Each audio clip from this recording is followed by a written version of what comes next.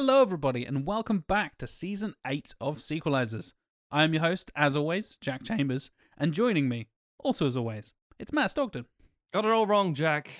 I absolutely believe in bad sequels, and I absolutely hate the fuckers. Well done, sir. Well done. I wonder if any listeners would pick up on that from that quote, because again, we sometimes do very obvious ones. In episode 1, it was like, sequelizers roll out. You're like, oh, I wonder what that could be. This one, a little bit sneaky, if you haven't really seen the title of the episode. The first thing I said was, my name is Optimus Prime. Yeah, exactly. Yeah. Oh, you must be talking about Star Wars. Yeah. Famous with all those Optimus Primes. Is it the prequel to Butch Cassidy and the Sundance Kid? We did actually talk about doing that back in the day, funny enough. A film most people don't know exists. Yeah. But we are talking about a film that most people know exists. But before we get to all of that, also joining us is Tim Matum. Transcendence. I guess that was Matt speak for get the fuck off my ship and make it forever. Fine by me. Is Tim's theme all about me? Because I'd love that shit. I hope it is. I hope it is. I love that. So this week is actually a Patreon pick, and we'll talk about the patrons in a sec. But this week's episode is the third in a trilogy. Matt's already shaking his head. We'll get to it, Matthew. We'll get to it. This week's episode, we're talking about 2013's Riddick. And I'm sure lots of listeners are reacting how Matthew was reacting of like, wait, what? You're fixing the third one in that franchise? I know, listeners. We didn't have much of a choice because one of our executive producers was like, oi, I'm going to give you loads of money. Do this film. And we're like, yeah, fair enough. Okay.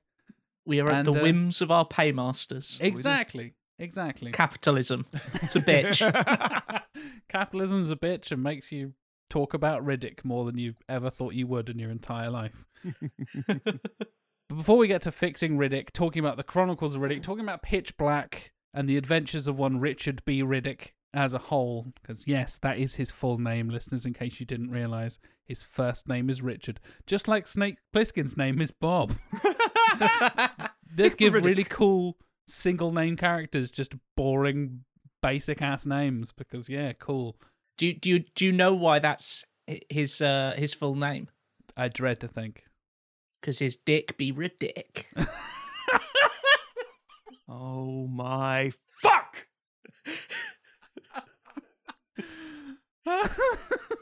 That is so that it's like who's the basis of Corn? Fieldy. What's Fieldy? Oh, Fieldy's nuts. It's like Jesus Christ. Dick I'm so Riddick. angry now. That might be the funniest thing you've ever said on the show. That really got me. Oh dear. I'm crying laughing like 6 minutes into the episode. We derailed it so quickly. Fucking hell.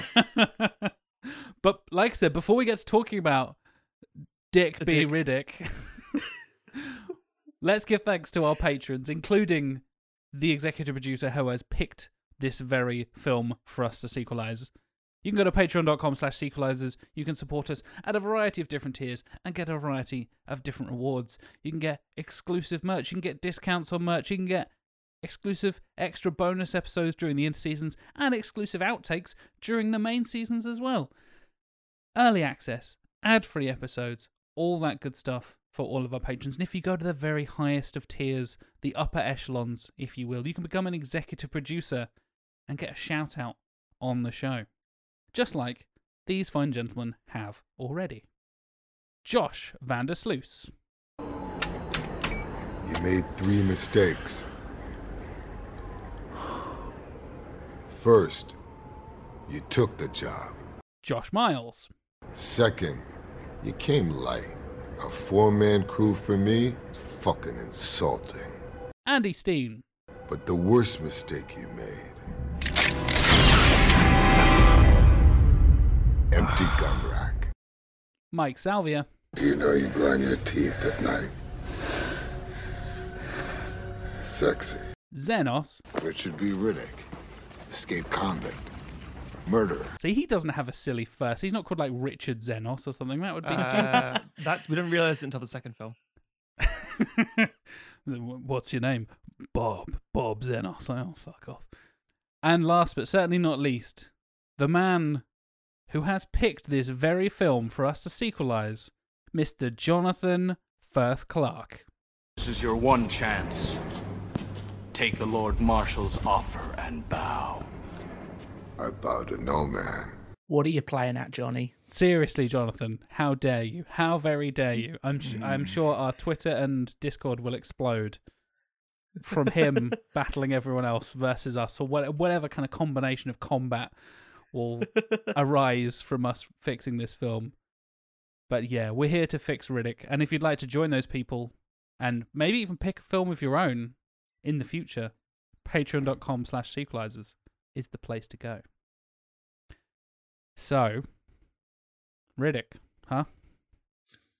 The third in the franchise, following up, as I previously mentioned, 2000's Pitch Black, a bit of a kind of cult sci-fi classic, followed up by 2004's The Chronicles of Riddick. And then, as I said, the film we're actually fixing is 2013's Riddick. And as we like to start off with our history with the franchise, you know, I hadn't really clocked that this is now like over 20 years old, this franchise, which feels such a weird thing to say. God, that is weird. And there's still like weird campaigns for like, when we're getting a Riddick 4, meh, because Vin Diesel's cool again, because it's in the Fast and pipeline, Furious is apparently. like, yeah, I mean, it's been in production for like, quote 7 unquote years. production for like 6 years at this point. So, Yeah. yeah. Matt, I'll come to you first. What is your history with one Richard B. Riddick and his adventures thereupon? It's well charted, actually. So basically, I've mentioned Pitch Black a few times on some bonus content and other bits and pieces. I saw Pitch Black in the cinema. It was not showing very long in this country. It was like a week and it was gone, kind of thing. I really enjoy it. I thought it was like, oh, this was a great film, and everyone fell asleep on it. It was the second DVD that I ever bought. Point of significance for me. The year 2000, that makes sense. Yeah. Yep. Yeah. I was like, this is fucking great. I was 16 years old. Chronicles of Riddick, I was in America when it came out, and this was a novelty at the time because previously, not very much now, because it's more like a simulcast, simul-release kind of thing, but it was a time where Americans would get things like 6 months before Britain would. Like, Oh, wow, yeah, shit, back in the I'm going day. to America. I'm going to see tons Now of we get it movies. like a week before. Yeah, because it's weird. Yeah. Spoilers or something. I don't know. Who fucking knows? So I saw it at the Regal Lloyd Center in Portland, Oregon, and I remember thinking, I love Pitch Black. I was talking a big fucking game to some American friends and stuff. And this film starts up, and I'm like, oh, this is nothing like what the other one was at all. And there's one dude in the theater, and obviously, this is my early days of experiencing an American cinema, and like 19, 20 years you- old at that point.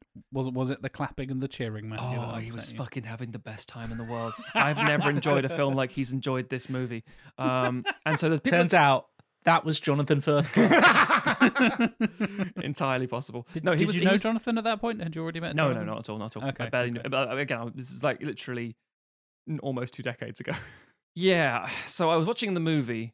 Obviously, it's American cinema, so there's lots of really vocal reactions to things, and I'm mostly. It's one of the first times I've seen this in America. This is quite strange. Everyone's really enjoying themselves and being very loud. Yeah, as a man who has sat next to you in a few film screenings Mm. and viewings, you are decidedly British with your reactions to films. You are Muted. deathly silent, and you have your phone on like the lowest brightness, Mm. tucked into the Nestled in my chest. little crease, the crease where like your leg meets your pelvis, basically tucked into your pelvis, and just So like under slowly my typing dick is what away. you're trying to describe by the Yeah, sounds yeah. of it. Tucked under your dick.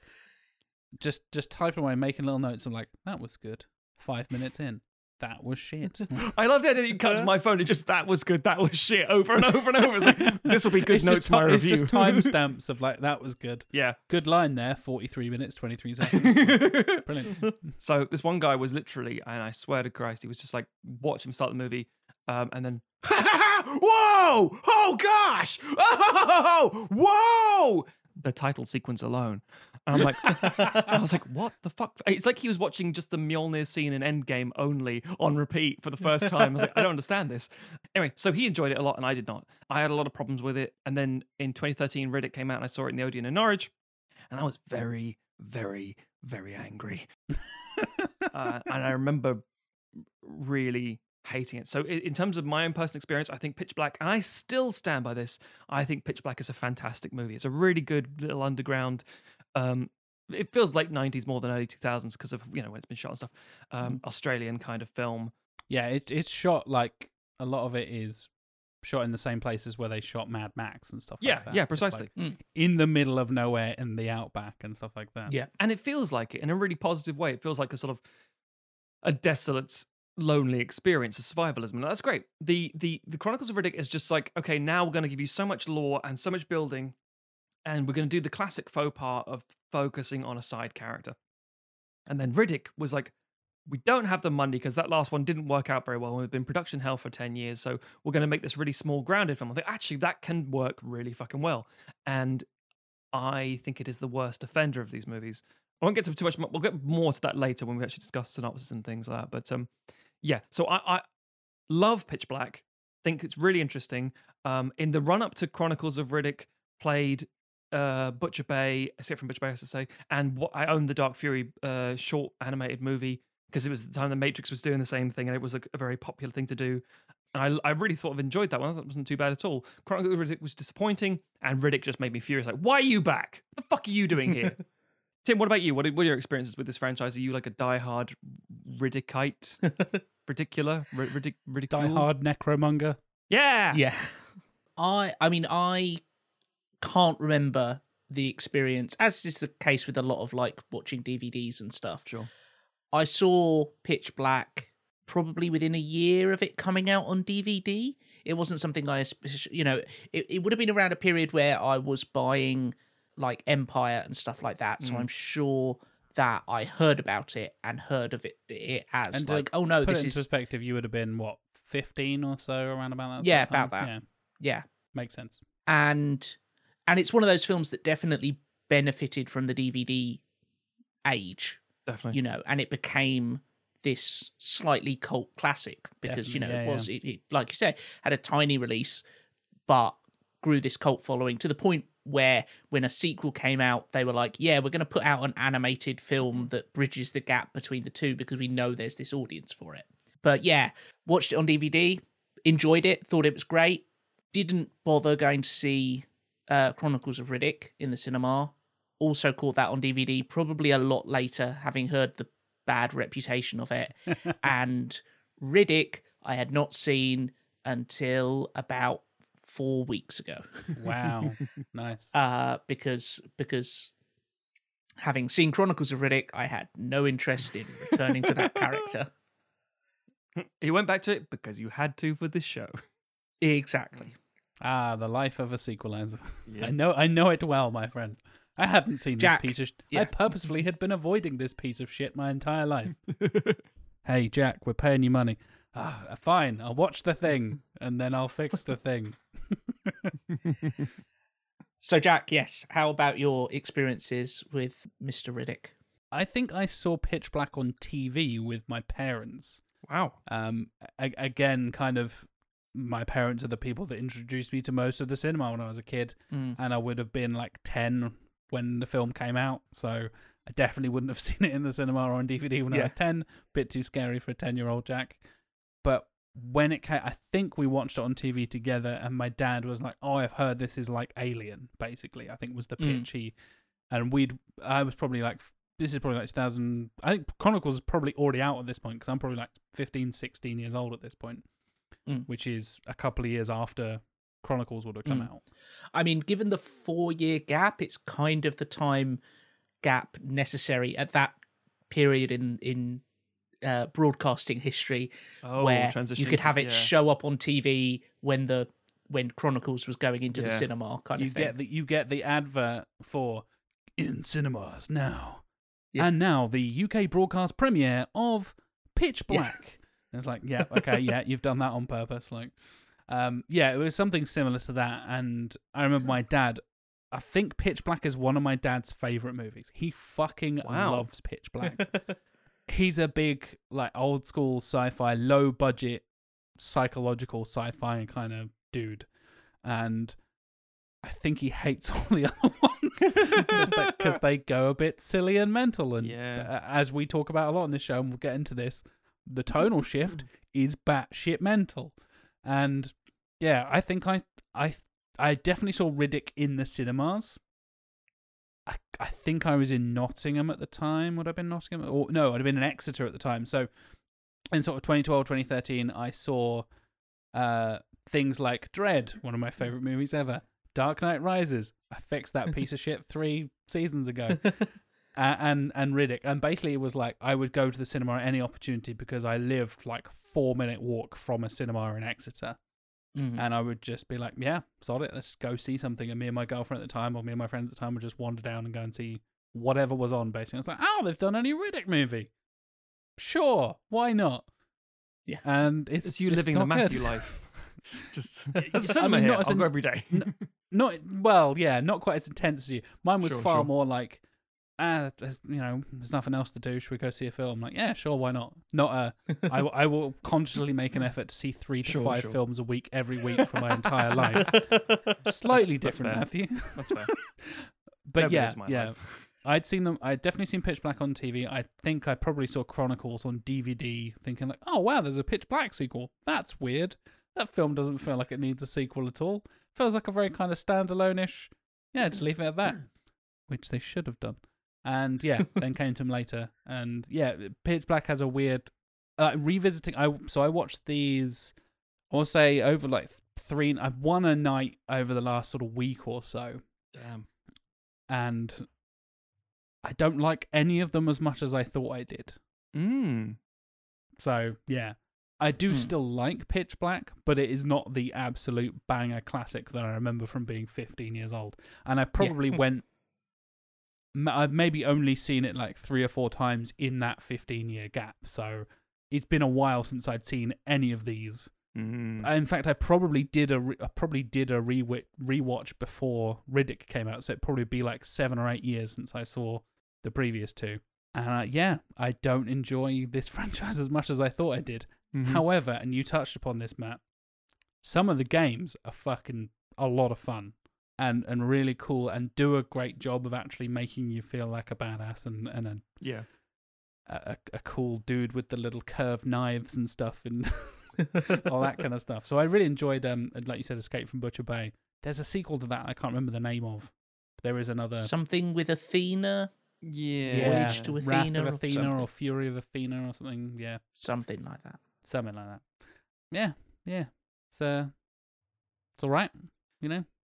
For those my overall opinion.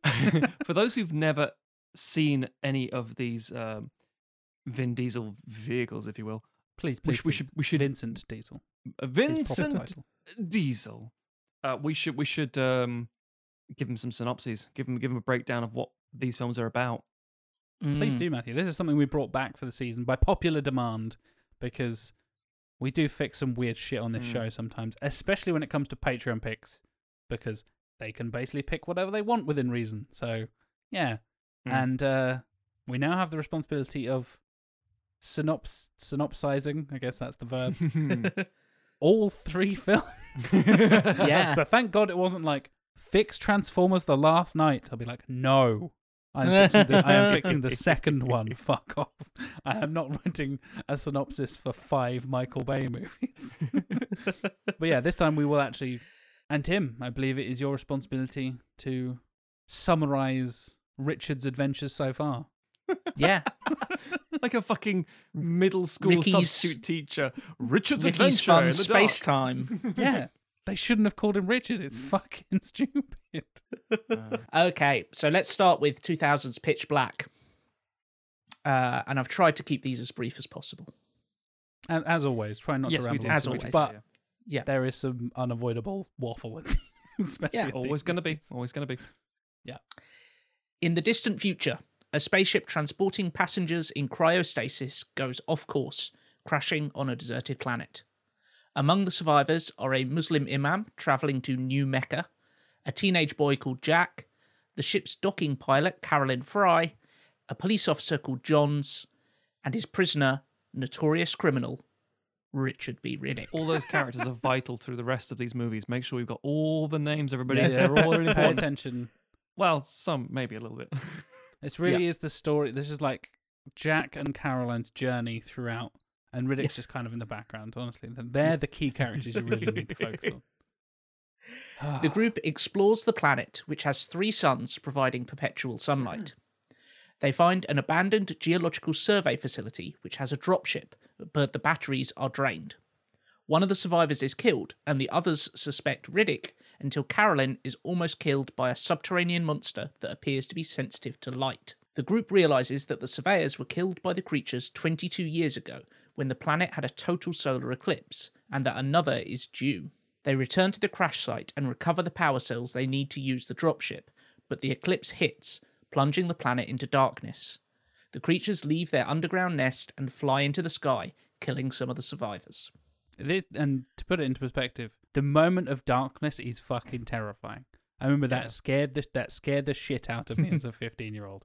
When, as we know that they're called, for patrons who've heard the outtakes, the Bioraptors unleash themselves and like swarm in the sky and do the whole kind of like, scary shit, man. Scary shit. Hive of hornets. Riddick, whose eyes are sensitive to light but able to see in the dark, offers to guide the group back to the dropship while they use lights to ward off the creatures. More survivors die as they journey across the landscape, including Johns, who is revealed to be a bounty hunter.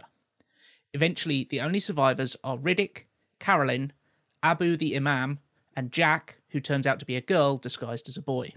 The group becomes stuck in a cavern with no light left, so Riddick leaves them, taking the power cells. Inside the cave, the others find bioluminescent worms that they can use as a light source, enabling Carolyn to follow after Riddick. She reaches the ship as Riddick is preparing to leave, and he offers to take her with him. She refuses to join him unless he rescues the others, which he eventually agrees to do. They rescue Abu and Jack, but Riddick is wounded, and Carolyn dies, saving him. The 3 survivors board the dropship, and Riddick uses the engines to incinerate a large number of the creatures as they take off. The end. There you go. I won't give too many opinions just now because I've got a lot to say about this movie. So I'll just say... We will talk about it. Yeah, we will dive more in depth in a moment, listeners. Don't worry. All I'll say is straightforward. Yeah. Yes. Fairly, nice, relatively tight... small budget, tight script. Everything happens basically in like 2 or 3 places. Yeah. Lovely jubbly. So, presumably, the follow-up is much the same. Clearly. Yeah. 2004's The Chronicles of Riddick. 5 years after the events of Pitch Black, Riddick is in hiding, pursued by bounty hunters. He kills the crew of a merc named Toombs and steals his ship, heading to New Mecca on Helion Prime, where the contract was issued. The source of the contract is Imam Abu, who is worried his planet is about to be invaded by an army of crusading religious fanatics called the Necromongers. Amazing name. Amazing name. Abu introduces Riddick to Aerion, an elemental who believes Riddick is the last survivor of the Furians, a race who dared to defy the Necromongers. Oh my god, hey, so many proper nouns. It's just gone whoop and just gone absolutely mental. New Mecca is invaded by the Necromongers and falls in a single night, with Abu killed in the battle. The next day, Riddick defies the Necromonger High Priest, known as the Purifier, as he attempts to convert the Helion Prime population. Riddick kills the Necromonger warrior who murdered Abu, impressing their leader, the Lord Marshal. He orders that Riddick be forcibly converted. Hey, listeners, do you remember when we do these big sci-fi franchises, on big fantasy things that we tackle? It's a regular genre that comes up on Sequelizers. And there's all these fucking proper nouns that make no sense and are just a bunch of words jumbled together. Get fucking ready. That's all this. It's the Furians and the Helion and the Aerions, who is an elemental of the space plane of death and all this fucking madness. And yeah, it's going to be a lot of that. During a telepathic scan, the Lord Marshal learns... Yeah, that's a thing now. Sure, why not? Yep. The Lord Marshal learns that Riddick is indeed a Furian and changes his orders, demanding that Riddick be killed. However, he briefly escapes, only to be recaptured by Toombs and his new crew. Brilliant. Riddick manipulates Toombs into taking him to Crematoria, a prison planet where Jack is now imprisoned. Remember Jack from the first film? Yeah. She's back. Everybody's favourite character. The Lord Marshal sends Commander Vaco to hunt Riddick down. My While boy Vaco's Carl Urban. Yep, Go Carl with Urban. a fucking terrible Buzzcut. mullet rat tail hairdo. While Vaco's scheming wife speaks with Aerion, the Elemental reveals that the Lord Marshal slaughtered the children of Furia over 30 years ago when it was prophesied that one of them would kill him. On Crematoria, Riddick is deposited in the prison where he reunites with Jack, now called Kira, while Toombs and his crew haggle over their bounty with the prison warden. Realizing that the Necromongers are after Riddick, the warden kills the bounty hunters and imprisons Toombs, planning to leave the planet. Riddick takes advantage of the fight to escape with Kira and several other prisoners, who attempt to reach the warden's ship first by crossing Crematoria's volcanic, sun-blasted surface. They manage to arrive just as the prison guards and Necromongers are fighting. Varco captures Kira and leaves Riddick to die in the fiery sunrise, but Riddick is rescued by the Purifier, who reveals himself to be another Furian survivor. Oh, good. He encourages Riddick to kill the Lord Marshal, then commits suicide. Brilliant. Riddick pursues Varco in Toombs' ship, while Varco reports that Riddick has been killed and is promoted to the Lord Marshal's second in command. Riddick infiltrates the Necromonger flagship, but is spotted by Dame Varco. She tells her husband and plans with him to let Riddick fight the Lord Marshal, weakening him, so that Varco can then murder him and take his place. Because they have this stupid rule that you get to keep whatever you kill, which comes up earlier in the film. Which doesn't actually work, because if you keep what you kill, it's the thing you killed, not what you used to kill them with. Yep. And most of the time it doesn't make sense, but we'll get back to that. Yeah. Riddick confronts the Lord Marshal, who reveals a seemingly converted Kira. He and Riddick fight, with the Lord Marshal dominating thanks to his supernatural powers. By the way, listeners, there's just a bunch of mad powers just happening. Just mad shit happening for no reason, it seems. Just before Riddick is killed, Kira stabs the Lord Marshal in the back with a spear, and he mortally wounds her in return. He throws her into a big pole covered in spikes. Yeah. But the camera then goes, look at this big pole full of spikes, and like zooms out like, yeah, we know. It's been there the whole time. We don't need to reveal a big pole full of spikes. Oh, God. Varco attempts to kill the wounded Lord Marshal, but he uses his powers to evade the blow, only to be killed by Riddick. Kira dies in Riddick's arms, and he collapses into the Necromonger throne as Varco and the rest of the army kneels before him. Because you keep what you kill, and now he's got a whole space empire that he owns. By the way, it's not just that you keep what you kill. The film literally cuts to a close-up of his mouth. He goes, you keep what you kill. It's like, oh, I just realized what's happened here. It's like, yeah, we fucking know. Good God. You mentioned that earlier. Yeah, that's fine. So, 2 films in, we've gone from small, set on one planet, basically one location, for want of a better phrase, a couple of caves and whatnot, notwithstanding, like psychological, low-budget, sci-fi horror type stuff. Cool. Yeah. Then it goes space opera, whatever the fuck the Yes. second movie is. Just madness. So like, now he's magic. You're like, what do you mean now he's magic? Now people are telepathic. What do you mean people are telepathic? Like, why? We'll get onto it. So obviously, the third film is going to be Riddick as like a reluctant ruler of the Empire, and then he comes to terms with how to rule the Full-on Empire, Twilight I guess. Imperium, huge space empire shit. Yeah. He course. turns around the Necromongers for better and is able to like save the galaxy and The stuff. natural right? escalation of big Totally makes sense. Yeah. Yep. So, 2013, Riddick. 5 years later, Riddick awakens on a deserted planet, badly injured. Wait, what? He fends off. I thought he was just in the throne.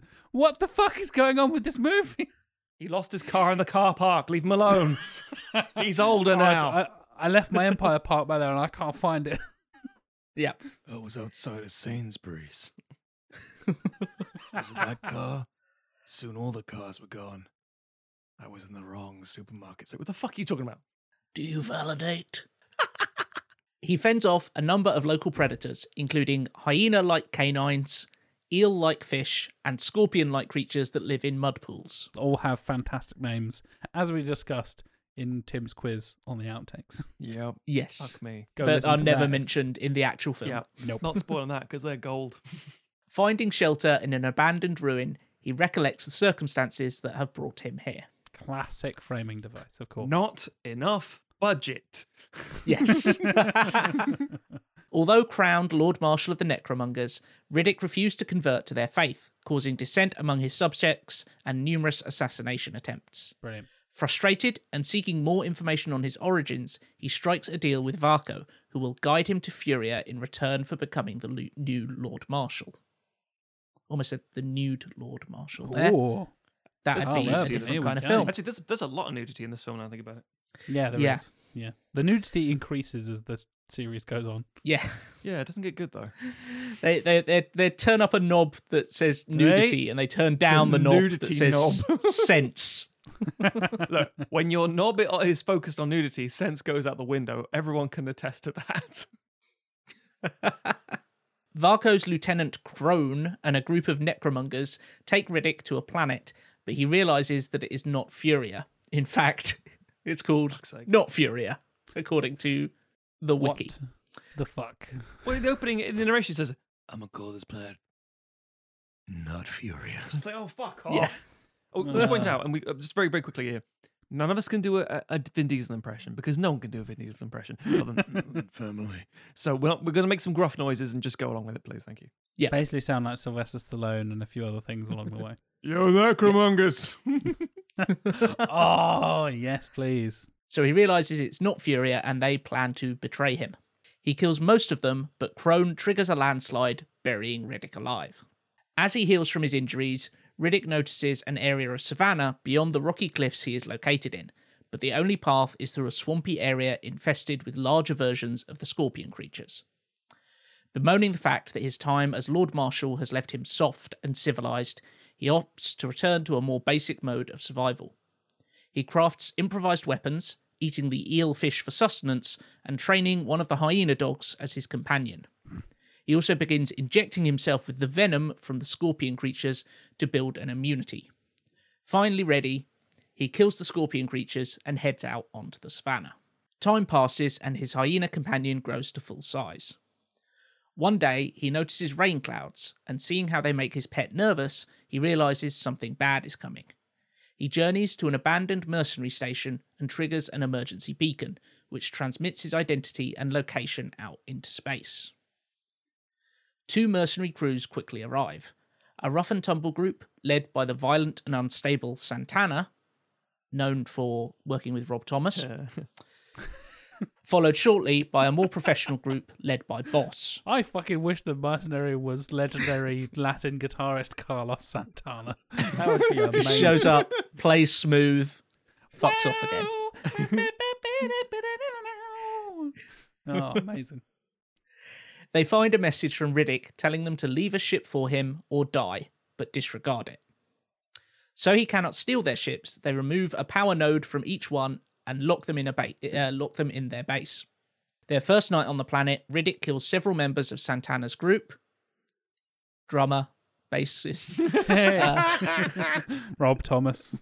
Rob Thomas is the first to die. Rob Thomas is always the first to die.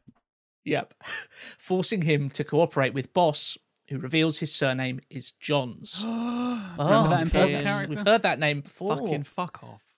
But you probably won't remember it unless you've watched Pitch Black like 2 days earlier. remember like when the Star Wars prequels just has everyone related to everyone else?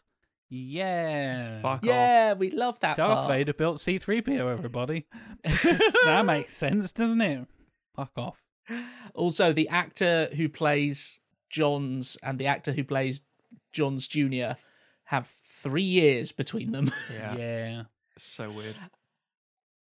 Riddick tricks the group into unlocking the power node cabinet and steals both, then approaches the groups to make a deal. However, it turns into an ambush as they shoot Riddick with tranquilizers and Santana kills his hyena. Taking Riddick back to the base, Johns interrogates him, asking about his son's fate. Rain reaches the base and thousands of the scorpion creatures awaken from hibernation, killing more of the mercs. Sound familiar, listeners? A bunch of scary monsters awaken on a deserted planet and kill a bunch. Oh, fuck off. And we need to get off, but our power supply is somewhere else. Oh, no. We've never been in this situation before, said the mercenaries and Richard B. Riddick. Yeah. Fuck off. Johns agrees to free Riddick so they can fetch the stolen power nodes, but Santana decides to kill Riddick instead. However, Riddick, with only one leg free, disarms Santana and kills him with his own machete. That was cool. And it drops into a little box that he's got prepared for Riddick's head. Johns, Riddick, and Santana's second in command, Diaz, take hoverbikes to retrieve the nodes. Riddick reveals to Johns that he didn't kill his son, telling him that he was also a morphine addict who wanted to use a child as bait when they were trapped in exactly the same situation as they're currently trapped in. Hey, this reminds me of when I was hanging out with your son in exactly the same situation, but Yeah. he wanted to use a kid, and he was shooting up as well. So, there's that. Yeah. Thanks. Okay. Yeah, and who gave him his first hit? It was me. Fuck you. Diaz attempts to kill Riddick for the reward, and Riddick kills him, but Johns and Riddick discover that the hoverbikes are now broken. Riddick and Johns attempt to return to the base, fighting off waves of the scorpion creatures. Riddick is badly wounded, and Johns takes both power nodes, seemingly leaving Riddick to die, but then Johns returns to in his ship, rescuing Riddick. They all drink lemonade. The end. Lemonade spiked with the scorpion monster venom because reasons. Yeah. So, listeners, it's a big old fucking mess, as you may have noticed. Like we said, first one starts off nice and small and all set in one place. As I mentioned, second one goes big batshit and mental. And the third one is like, better go back to the first one, I suppose. What? Fucking commit to an idea, you batshit franchise. I mean, their hand was slightly forced with the third one. Very much so, because Chronicles of Riddick was a bomb. Yeah, so True. let's briefly touch on box office and budgets here. So way back in the year 2000, $23 million doos was the budget for Pitch Black.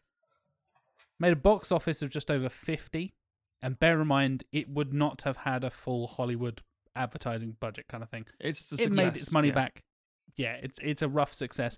For a small budget film, that's pretty much a success. And on top of that, a lot of it, well, not those figures, but a lot of its success would have been the DVD sales and popularity. Correct. And it followed, like you both touched upon, the huge success with home release and home video and the event that was the arrival of DVD was a huge deal for films like this. Yep. In the year, like late 99, 2000, 2001, that was the things get saved by the advent of DVDs and home releases and all that kind of stuff.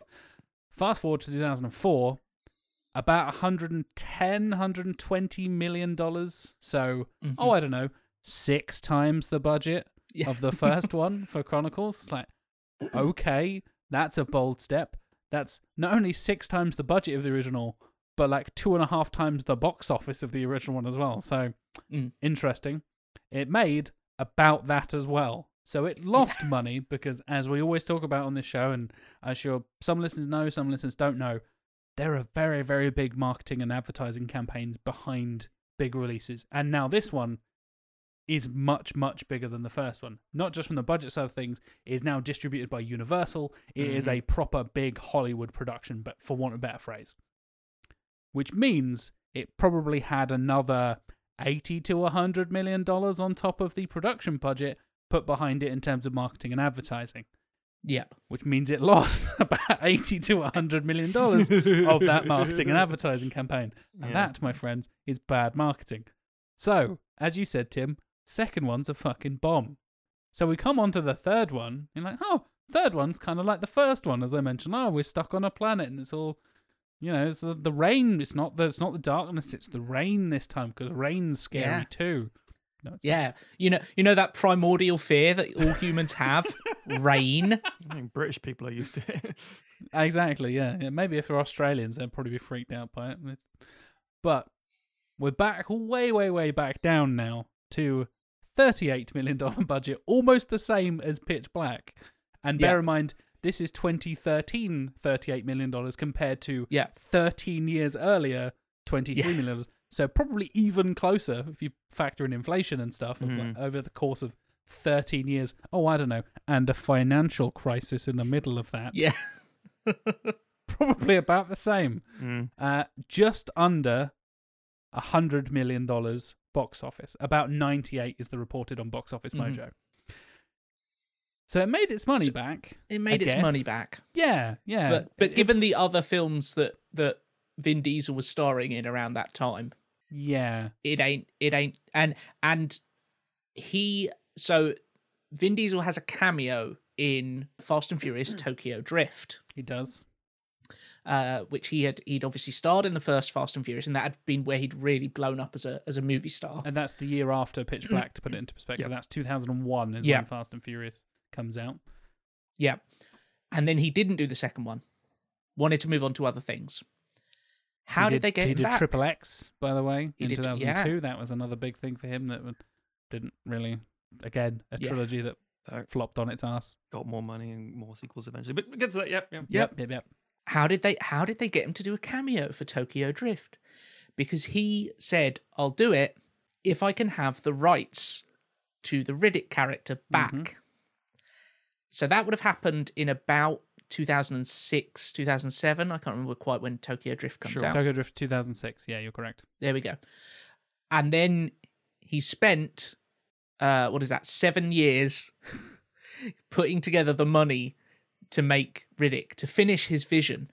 So including... In that 7 years, he is in, I don't know, the classic The Pacifier, everybody's favourite, action hero turns kid star that is fucking atrocious. Mentioned Tokyo Drift, not really in that. Fast and Furious 4, which we've touched upon, we fixed 2 Fast and Furious back in the day, but the fourth one I mentioned in the season opener because that film is shite, and I would argue maybe the worst of the entire franchise. Then goes on, probably 2011 and also 2013. This is the moment. This is Fast 5 and Fast and Furious 6. This is hot shit, badass Vin Diesel. Oh my god, Fast and Furious is the best thing in the cinemas right now. Fast 5 is where that franchise turns around. Literally the year later, he's like, cool, I'll do Riddick now then, because I'm the hottest star in the world. Yeah, and he still had to remortgage his own house to get funding for this. I mean, I do respect that commitment in a way. I respect someone's vision for a project. Yeah, passion project. Yeah, I mean, I don't like these films, but I do like that they exist because I like that there is a, God bless Vincent Diesel. He's such a giant nerd. Yes, he really is. And, I love that he is basically using his movie star money to make his D&D adventures into films, which he has done with he's done with this franchise and The Last Witch Hunter, which I'm sure he would have loved to have been a franchise, but to tie in literally into D&D with The Last Witch Hunter. So that's 2015. That film was released. Later that year, during the promotion of that movie, it was part of the marketing budget. He appears on a live stream D&D thing with some of the people from Geek and Sundry and Critical Role, some of the huge D&D streaming people that those of you who know, you already know, but streaming Dungeons and Dragons games and tabletop RPGs and stuff like that is very big on Twitch and YouTube and all that sort of stuff, and podcasts and all that kind of stuff. These are 2 of the biggest names. Geek and Sundry was the production company you probably know from The Guild and Felicia Day and those guys back in the early internets and the early aughts. And then Critical Role are now the biggest D&D podcast in the world. Huge, branched off, made their own company, all this kind of stuff. And they had Vincent fucking Diesel show up and basically play the Last Witch Hunter character. It's fully based on his D&D character that he's been playing for 14 years. Exactly, which he has tattooed on his arm. He has the name of his that's next level nerd shit, is having your D&D character tattooed on your fucking arm. Hardcore commitment. Yep. To the point where now the Blood Hunter class, which is as close as you can get to an official class in Dungeons and Dragons, is based on that character, made by Matt Mercer, who is the DM from Critical Role. Yeah. Arguably one of the most famous dungeon masters in the world at the moment. Yeah, basically endorsed by the company Wizards of the Coast that own Dungeons and Dragons, and it's available for free through all of their shit. And you're like, what is the life of Vincent Diesel? How is this a thing that has happened? I think you My mean God. honorary Dr. Mark Sinclair. Sorry, Yes. yes. Because for those who don't know, Dr. Mark Sinclair. Dr. Mark Sinclair is he's I was talking to my wife about this earlier. He has an honorary doctorate in English, and his name is Mark Sinclair. So he is literally Dr. Mark Sinclair. But Vin Yep. Diesel sounds cooler. I've got a lot to say about these movies, actually, if you don't mind. And if you do mind, Have at it. welcome to this show. Tough shit. We host this. It's really tricky. It's really tricky because, as I said, I was a perfect age for the first one. I should have been the perfect age for the second one, but it left me cold, and the third one just made me very angry. Now, I like the premise, as it were, which is very popular in video games and happens in films a fair amount, of a group of regular people accidentally stumble across a plot of a bigger thing and go, it's almost like they weren't even looking for it. They just happened to accidentally fall into, oh shit, what is all this? And being just lost in bewildered audience surrogate kind of thing. I think that nature of survival could be really interesting as a plot point, and that is basically the first film. Now, I think there's a comparison with these three that I'd like to just quickly tap into here. And I think Jack hinted at it at the start of the episode. And that's the first three Alien movies.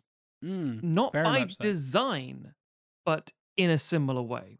So, Alien, classic movie, obviously, very grounded, very small, very tight-knit, very compact in its nature. I'm not saying Pitch Black is as good as Alien, not even closely, but it leans into and benefits from its restraints, being a small budget, a small, tight crew. And is clearly heavily influenced by it. Very much so. Oh, yeah, Basically, massively. all of the technology and all the ships and all the Oh, yeah. buildings and shit look like they're straight out of the Alien universe. If someone said like, "Oh, this is in the same universe," I'd say, "Yeah, that makes complete sense." Agreed. That's fine. Agreed. I had that exact thinking. Yeah. Yeah, it's a simple premise. I like Caroline's arc where she goes from someone who's literally like, jettison the crew. I do not care. She's very selfish all the way to, I would die to protect these people because I got to know them better, and that's really interesting. The nature of the characterization of different ethnic groups and stuff like that, different people's perspective on the world, and just one is set on this new habitat and things like that, and colonialism. In that regard, it's very interesting in terms of what it does with so little, basically. It feels like a really well sketched out universe, even with Yes. the tiny details that you get, without putting a lot of effort into world building. That Like, is it. doesn't. Yes. Yeah. It doesn't need to, because it just feels grounded and lived in. Precisely. We touch upon this a lot, especially, again, I know we talk about sci-fi and fantasy a lot, but we're in the genre this week, ladies and gentlemen. Sorry. The way world building is done, and this is the thing used in video games a lot, and again, I know I touch on video games a lot, but again, tough. We're here. Let's talk about it. Dark Souls is a big thing where they don't really talk about the story very much, and they use a lot of things called environmental storytelling, where you'll see Yes. the name of a thing or a character will mention a thing. Perfect example of this is Blade Runner. A lot of people don't credit Blade Runner for doing this. Very true. There's fucking space colonies in Blade Runner. Nobody goes there. The sequel isn't flying out and saying, "Oh, what was Roy Batty up to when he was, off in the A space Tannhauser marine. Gate and all this bullshit?" And yeah, exactly. Yeah. What do the androids do in space? Are they miners? Are they warriors? Is there a Earth Empire, basically, like the Necromongers going, we have no idea. But that's cool. Just those little hints and those little things, you feel like, oh, we're not just here watching these characters and the rest of the world doesn't exist. As you said, Tim, it feels lived in. It feels like a living, breathing universe and world and planet and whatever that makes sense. And Yeah. Pitch Black does a brilliant job of that. In the Yeah. same way that the Alien, the first Alien movie, touches on, oh, what's the name of this corporation? That's weird. What does that name mean? Who's that? There's a thing you see, like names on a screen or whatever. All those little moments, those little hints that make you realize, oh, this world is bigger than just the 6 characters in this room at the moment. Yeah, it's the nature and of then they representing try and these- explain everything. Yeah, it's the nature of trying to represent these things through the characters, not just like with, because I know that in the prequels, for example, George Lucas is very bad at it. He will just talk about something, and rather than you going, "That's interesting," he'll say, you end up saying, "That seems more interesting than what we're doing now. Why aren't we with that?" And unlike that, you don't get the situation of why aren't you showing me these interesting developments, these interesting world buildings. You just go, cool, I can tell you're all from different pockets of the society, and there's clearly almost like a caste system of hierarchy of structures and things, and the way it go through hyperspace it works and space travel. There's so much and all, there like the religious on the fringe. themes and stuff. Yes, entirely. It can be so interesting. Yeah. It does the thing that The Expanse does, which I know Jack and I really Absolutely love, love The Expanse. which is and it's a trope that doesn't show up a huge amount, at least that I'm aware of, and there's certainly a lot of sci-fi that goes out of its way to avoid it. Sure. But I love having contemporary religions represented in future sci-fi. In The Expanse, you have the Mormons Yep. who have commissioned a giant spaceship to go out. Decoration And, ship, yeah. I think they're in Starship Troopers as well. The Mormons get around. yeah. And in this, you have Muslims heading out That's right, to on a pilgrimage to New Mecca, and it's What a it's cool so great. idea. Yeah, and it grounds it so much and gives you just this amazing sense of like, oh, this is it's a world that is tied back to Earth and grounded in that, but at the same time, you get the sense of how expansive this universe is. And this is something I always bang on about. If you want to do good science fiction, write it as if it's a 16th century or 17th century exploration piece, because our own equivalent lived in experience from terms of like, our societies now is we're going to get on a boat. It's going to be really rough. And when we arrive, there's no help. We're stranded. We've got to get ourselves off this situation. And we want to build this new life here. What is this place? We don't really know. We're just arrogantly arriving. And we just assume it will be abundant in resources. And the thing we're looking for gold. Okay. Yeah. Is it having gold? Don't know. Don't care. We'll just kill anyone who has, who's already here. All this stuff, and trekking down the Amazon, the Aguirre kind of stuff. Do that, but in space, and it becomes really relatable because you're like, well, why are you doing this? God, freedom, expansion. Like, they become things we're familiar like with them. Beaver pelts. Exactly. We've decided this is worth something.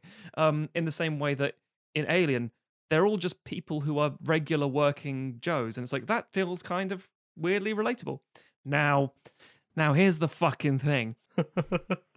Aliens is bigger than Alien. There's more world building. It changes genre. It becomes Hence the S. Yes. There's yes. multiple aliens. Yes, and it's got a lot going on.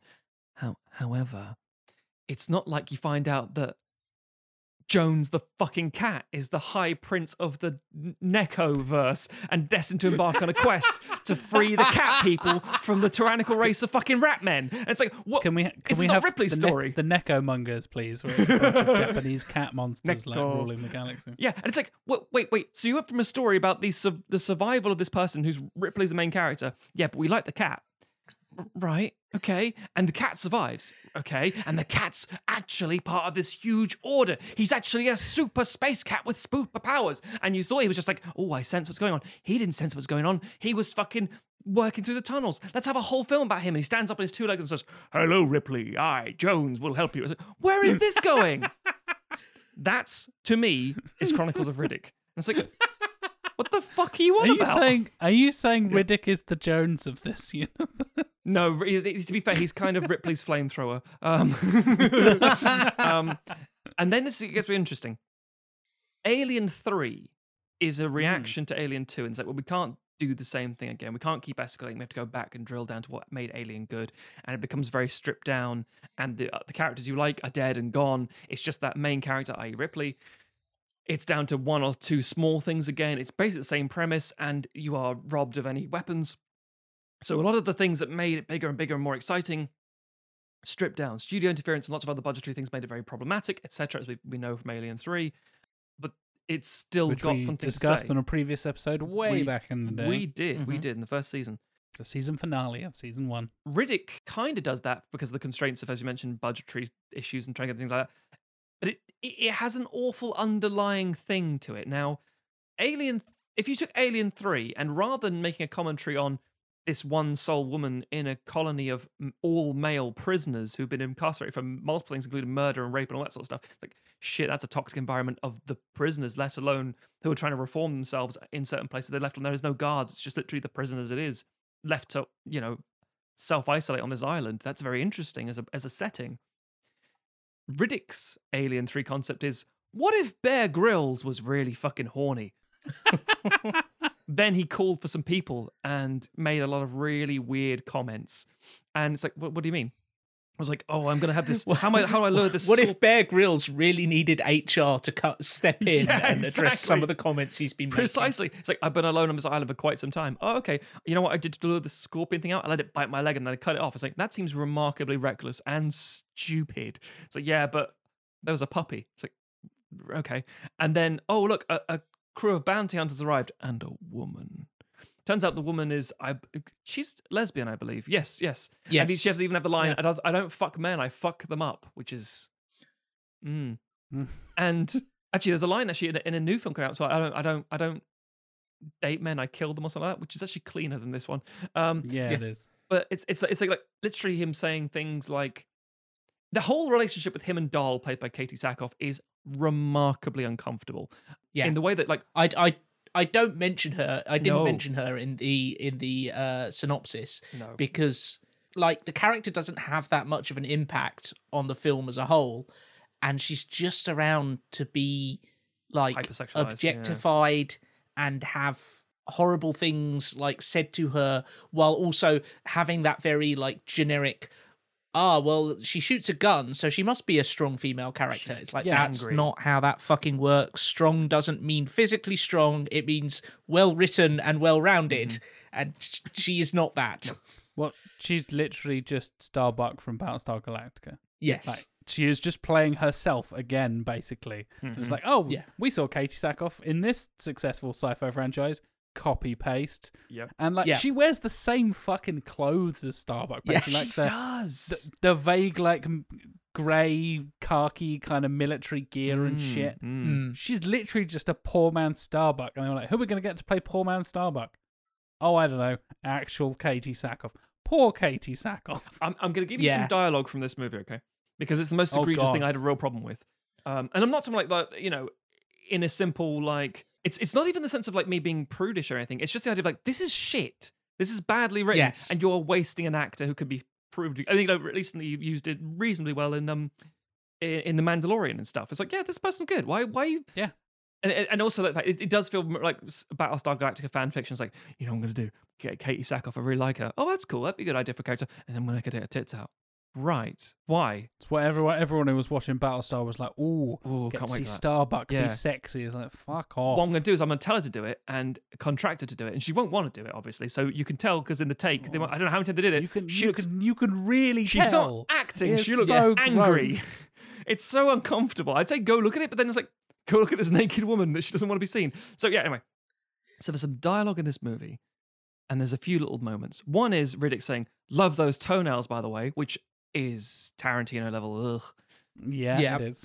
And she says, yeah, Predator pink. And that's like, okay, that's fucking stupid. And he says, yeah, matches your nipples. And it's like, I mean, okay, Riddick is a killer and an ex-con on a planet on his own. I kind of expect him to talk like that, but I don't want him to because it feels weird because he's meant to be the hero, anti-hero of this film. Yeah. Anyway, there's another one which is the whole... He should be so asexual. Like, just, oh, God. But he's a masculine man in a world and he needs to be so toxic. Sexual. Yeah. And it's like, you got any last wishes? It's like, I was referring to you. No. Oh, yes. Yeah, granting last wishes. I was referring to you, doll. You do you grant last wishes? And it's like, ugh. And it's just, not that the chains aren't a hot look, but no, I'm not going to straddle you in front of all these guys. And it's like, what the fuck? What? Yeah. And then he talks about going balls like every deep, single line, you just go like, what? Yeah. It's, hang on, let me get the line here. I want to get the line correct here. Then when it's all over and the rest of you are ready for dead animal pickup, I'm going to go balls deep into Dahl. But only because she asked me to, sweet like. And it's like, ugh, what? Oh. The fuck? Oh, it's so gross. It's a line that should be coming out of Santana, not the guitarist, the bad guy, who is essentially the bad guy in this. Yeah. Yes. Like, because he is played as like, he's this creepy, like, shithead, basically. Yeah. It's like, that is a line that belongs to him because it marks him as just a creepy shithead. Yes. That is not the line you should be giving to your protagonist, even if he's an anti-hero, because it just, like, it's so horrible. Can you imagine it's if so Nick fucking Cage nasty. said it in Con Air? They're like, all the other cons, I get them saying it, but not Nicolas Cage. It's like, Yeah. you're meant to be the good guy. Put the nipples back in my mouth. I was like, oh, what's wrong with you, Cage? Yeah, so it's very frustrating, and the worst part is by the end of the movie, she does. And it's like, it's a play on. He didn't mean he was going to have sex with her. He meant that they would be riding up on the, like, embracing as they go up the chain to be saved by the ship. Oh, you dirty boys. That's not how it works. Like, when you say balls deep, I'm pretty sure I know that means one thing. I actually had to go back because I was like, because I got to that moment at the end and I was like, oh, that's so fucking horrible. And I was like, I thought he said he'd go balls. Like, did he actually say, like, she's going to straddle me or something? Yes, Because obviously yes. that makes sense. Yes. And then I went back and it was like, no, he says balls deep. Like, no. There's That no does not have... misconstruing or that's- misunderstanding that sentence. That's not a double entendre. That's a single entendre. It's Yeah. barely any entendre. Yeah, that's Yeah. just Oh my god. a threat / promise. Yeah, that's just sexual harassment. Yeah, and okay, so we're touching on some very What is single entendre if not sexual harassment? some minute things here, but this is kind of the problem with all of Riddick. I don't necessarily dislike the premise that, as Tim kind of described it, Riddick's on a planet. He's been betrayed by the Necromongers, which is very unsurprising considering the whole thing is you keep what you kill. He should be constantly on guard. Not I got soft in space. It's like how. You must be like constantly trying They to. meant that he has a bunch of assassination attempts Yeah. and stuff. Yeah. Like, what? What? Yeah. Oh, God. So it's very strange because there are so many aspects of these movies that make sense. So Pitch Black, how would you escalate Pitch Black? I guess you could do it as a prison movie. That would work quite well. Yeah, it would. It's what Butcher Bay is. It's what part of Chronicles of Riddick is. That makes sense. What about going forward? You could do the big space opera thing. You could make it another, betrayed and left for dead survival desert island. It's like I'm now the captain of this pirate ship because I've killed the captain of the pirates. We're going to sail around the islands, and the second he goes on one island looking for treasure, they go fuck you, hey, and sail off. That's literally again back to that 1700s, 1600s lore of that's what humans did. We have that story about being on a deserted island, having to survive, and punching a whale in half or some fucking nonsense. I'm so tough. I tamed a stingray and I rode it all the way to success or something. And you send up a trap basically for people to come effectively rescue you. That's a great premise, but the execution is wank. And after you've already set up this huge universe, and that's the problem. Every time you have something that's established quite nicely, the idea of this universe being built and alluded to, you kind of want to see more of that. And every time they say, okay, we know you want to see more of what we just told you about, we're going to chuck all that in the bin and do a new thing now. Is that all right? And it's like, no, it's not. No, it's not all right, because I barely cared about it when you were introducing it. Now I'm caring less and less and less. And I thought, well, I might as well commit to this. I might as well see where this is going. And the answer is, it's going nowhere, and we're going over there. And it's like, oh, fantastic. Yeah, it's so frustrating because like Chronicles of Riddick is not good. It's aged poorly. It looks like grey ass. Very shot for TV crap, yeah. But the best parts of it are when it goes back to the prison stuff. Like, because that's the tone of the universe that has been established in Pitch Black. Yeah. And the character clearly works in those circumstances. Like, Riddick, when you boil him down, is basically what if Conan and Batman had a baby and then he got shoved into the aliens universe. Yeah. And you can't take that character and suddenly turn him into fucking Aragorn. They operate at very different levels. Yeah. And they like David Toohey, who is the director of all three films. We will come back to that shit. And co-wrote them with or the latter two with Vin Diesel. With Vincent. Lots of input. Vin Diesel is not a credited writer, but clearly had a lot of input on these. He has said we wanted to make Lord of the Rings, and it's like, then go make if you guys want to make a space opera, that's fine, but don't take this character who is so clearly in this grounded, gritty universe and use him to tell a space opera, because he just doesn't. It's the wrong character to do it I with. can't think of any Lord of the Rings character who remotely resembles the trajectory, the arc, the presentation, or anything to do with Riddick.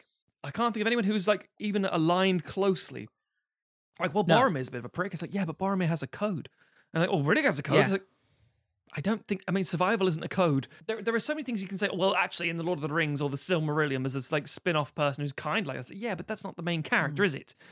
Just to touch on that thing again about Tui, because I find that fascinating. There are fewer examples of 3 films back to back by the same director that feel like they could have been all 3 different people. I had to double check every time these movies come out. Like, Yeah. it feels like a different person. The cinematography, Me too.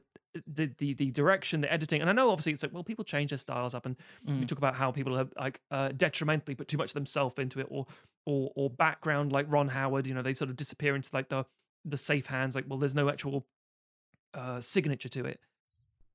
And while Pitch Black is great and uses that well, Chronicles of Riddick is like, we've given somebody who doesn't know, you know, wants a mid-tier budget film, gave him too much money. Classic early 2000s or mid 2000s thing to do.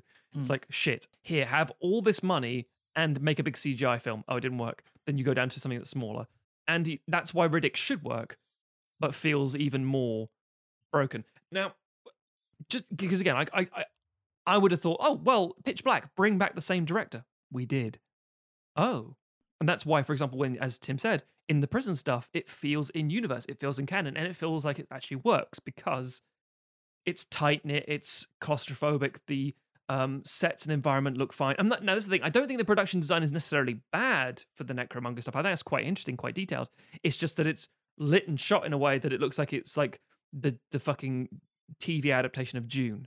It's like, it doesn't fit, and doesn't fit that world that was introduced in Pitch Black either. Even like the whole idea of there's multiple worlds and multiple different factions and things. It's like, that doesn't feel present here. That doesn't feel like the same thing at all. It feels so weird that you can have a universe where there's a new mecha and there's a fucking necromongers. Yeah. Like, that doesn't gel. No, I mean, at you could do the whole thing about, obviously, like, there is literally a really aggressive religious faction who are converting people around the world forcefully. I get that kind of thing, but I don't get and they're like this because their leader went to the underworld. It's like, whoa, what? Well, what? Because are we saying that one of these religious nutbag zealots has sort of met their god? Because now you're going in a very different territory. Now you're going to D&D territory where their gods are living things that are real, that they converse with, as opposed to ethereal beings that you believe in through faith, etc. And that's a big factor in like Pitch Black, for example. The conversations between Riddick and the Imam is very interesting because it's somebody who is of faith, who has lost said faith and gets it back. And that's Riddick's kind of arc. He believes in people and society again, maybe a little bit, because of these individuals, even though he's been neglected by all of it over and over again. The idea that he's in the opening line that I sort of alluded to in the introduction, the idea that he believes in God because he survived being strangled by his own umbilical cord in the womb. And he's like, yeah, I know God is real and I hate him for it, because no one should have to go through this shit. And it's like, that's a fantastic grounding. And then you go, you know what? I'm going to become the fucking leader of these underworld god people. It's like, no, it's so frustrating because, and this is where we have to come to you, Mr. JFC, the guy who picked this fucking episode, dude. We have to talk to you directly because Chronicles of Riddick is not a good film. I enjoyed it at the time in one capacity because it's nonsense.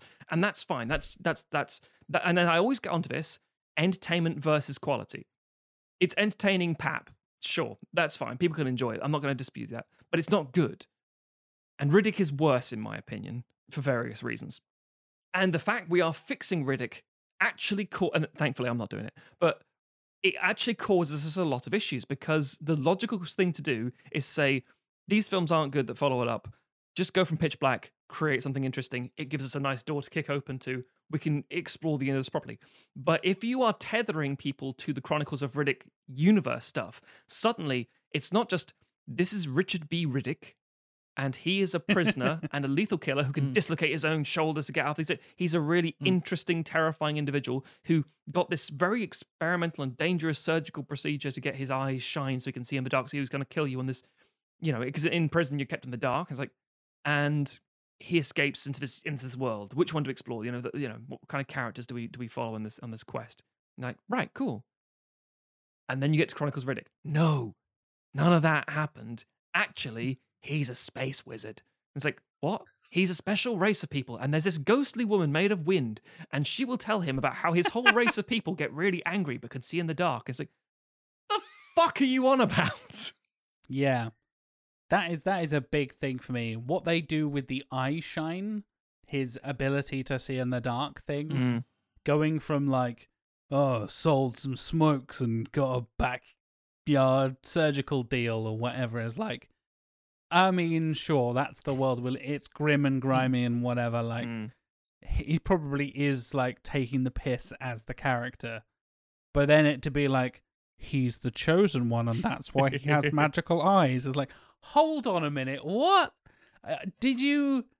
It like you said, Matt. It's insane that this trilogy is written and directed essentially by the same person alongside Mr. Diesel as well, of course. But like, did you not think about this? We have this with the modern Star Wars trilogy of like, oh, it's just completely directionless bollocks. That is just like one thing, and then we retcon the thing. Snoke is a big deal. Snoke doesn't matter. Snoke was a big deal. Now he doesn't matter again, and the Emperor's back. You're like, what the fuck is going on? I sold it for a pack of smokes, and now I'm the chosen one. What do you mean you're the chosen one? Where's that come from? I don't dislike the idea that prison is so horrible that you must do your own self-mutilation to survive. Cut off a finger so you can get a blade stuck in the gap. Carve your face up so you look like you're more dangerous than you are. I get that. But then it comes down to, actually, my whole race of space people are special mutant human beings. Oh, fuck off. Commit to that thing, is what I'm saying. Don't fucking change your mind to be like, he's a magic chosen man.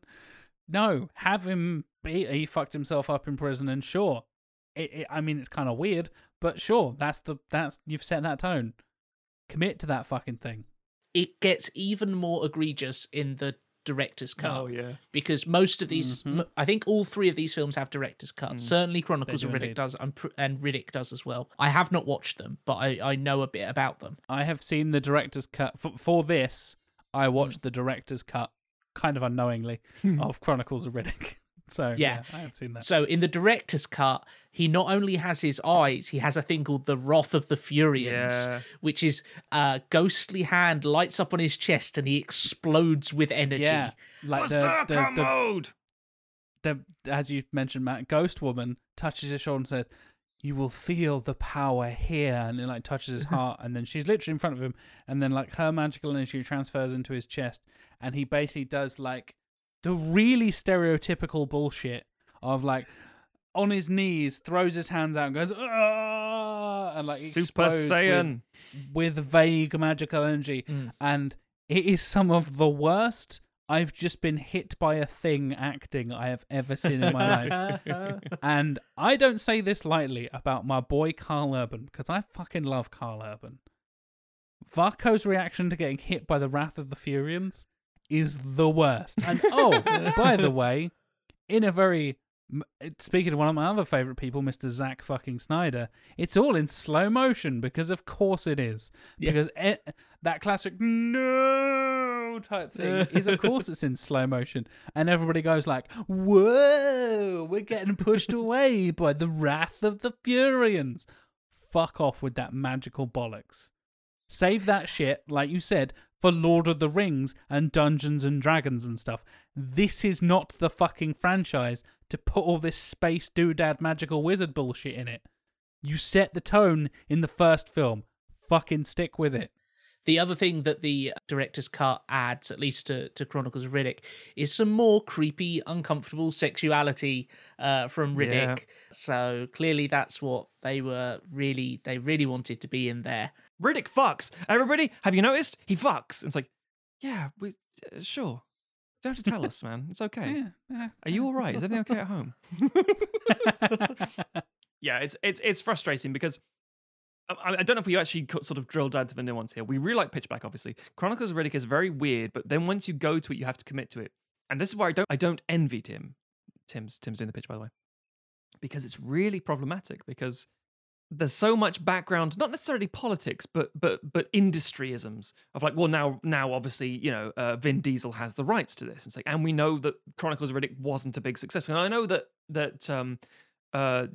you know, our executive producer, John Firth Clark, who recommended us to do this one, and also the fact that a lot of people are fans of this franchise. are like, well, he's going to take him to the underworld. It's going to be so cool. It'll be a whole load of stuff and lore and mythology. Like, yes, there could be. I don't know what Tim's done. It could be exactly that. It could be something different. But you have to acknowledge that the second film was not a big success. You're going to have to be very clever in how you get around this stuff because, again, it comes down to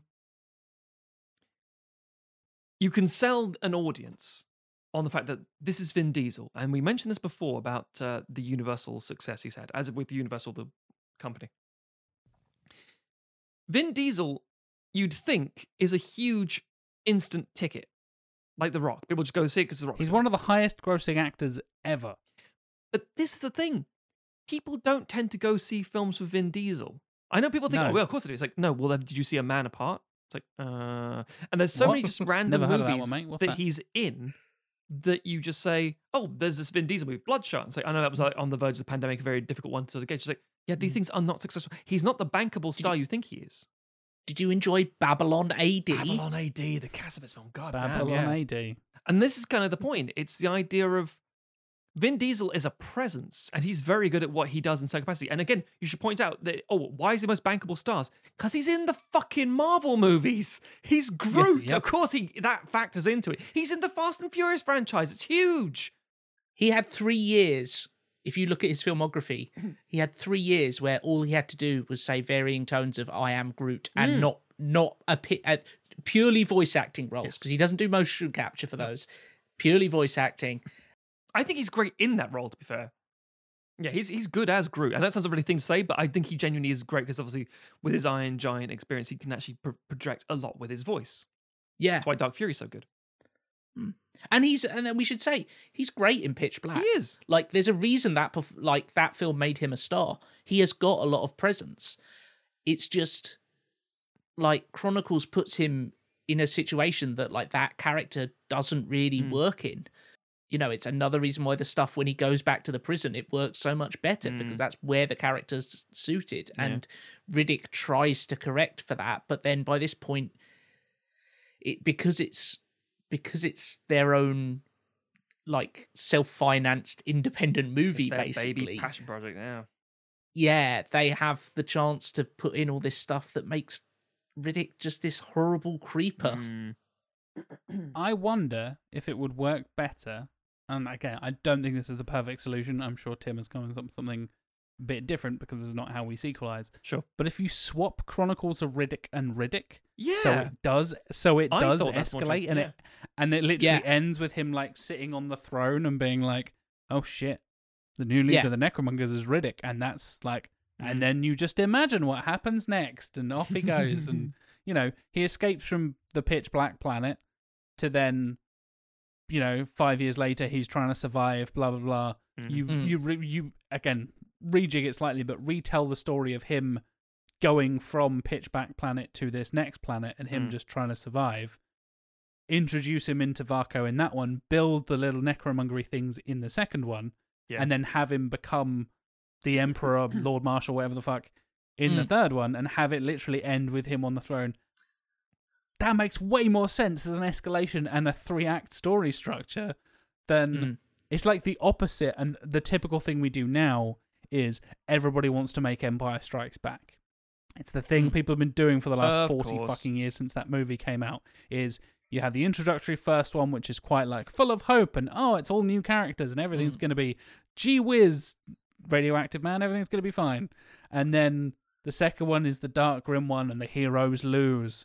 And oh no, it's going to be really bad and sad and somebody's favourite character dies. And they come back in the third one and, I mean, as has been the trend recently, they fucking whiff it and miss. But that's the more typical kind of sci-fi kind of story structure of the last couple of decades. But a more traditional three-act story is that escalation for Riddick to go from planet to introduction of the wider universe to holy shit, there is a bigger universe and here's how that culminates. Makes no sense to go very small, very big, somewhere in the middle. That makes no sense to audiences. That makes no sense for his progression as a character. It just makes no sense to me. And obviously, you'd need a fair lot of rejigging in that, and that is not how this show works, because why we're so annoyed with you, Mr. Executive Producer Jonathan Firth Clark, is that we can't change the second one.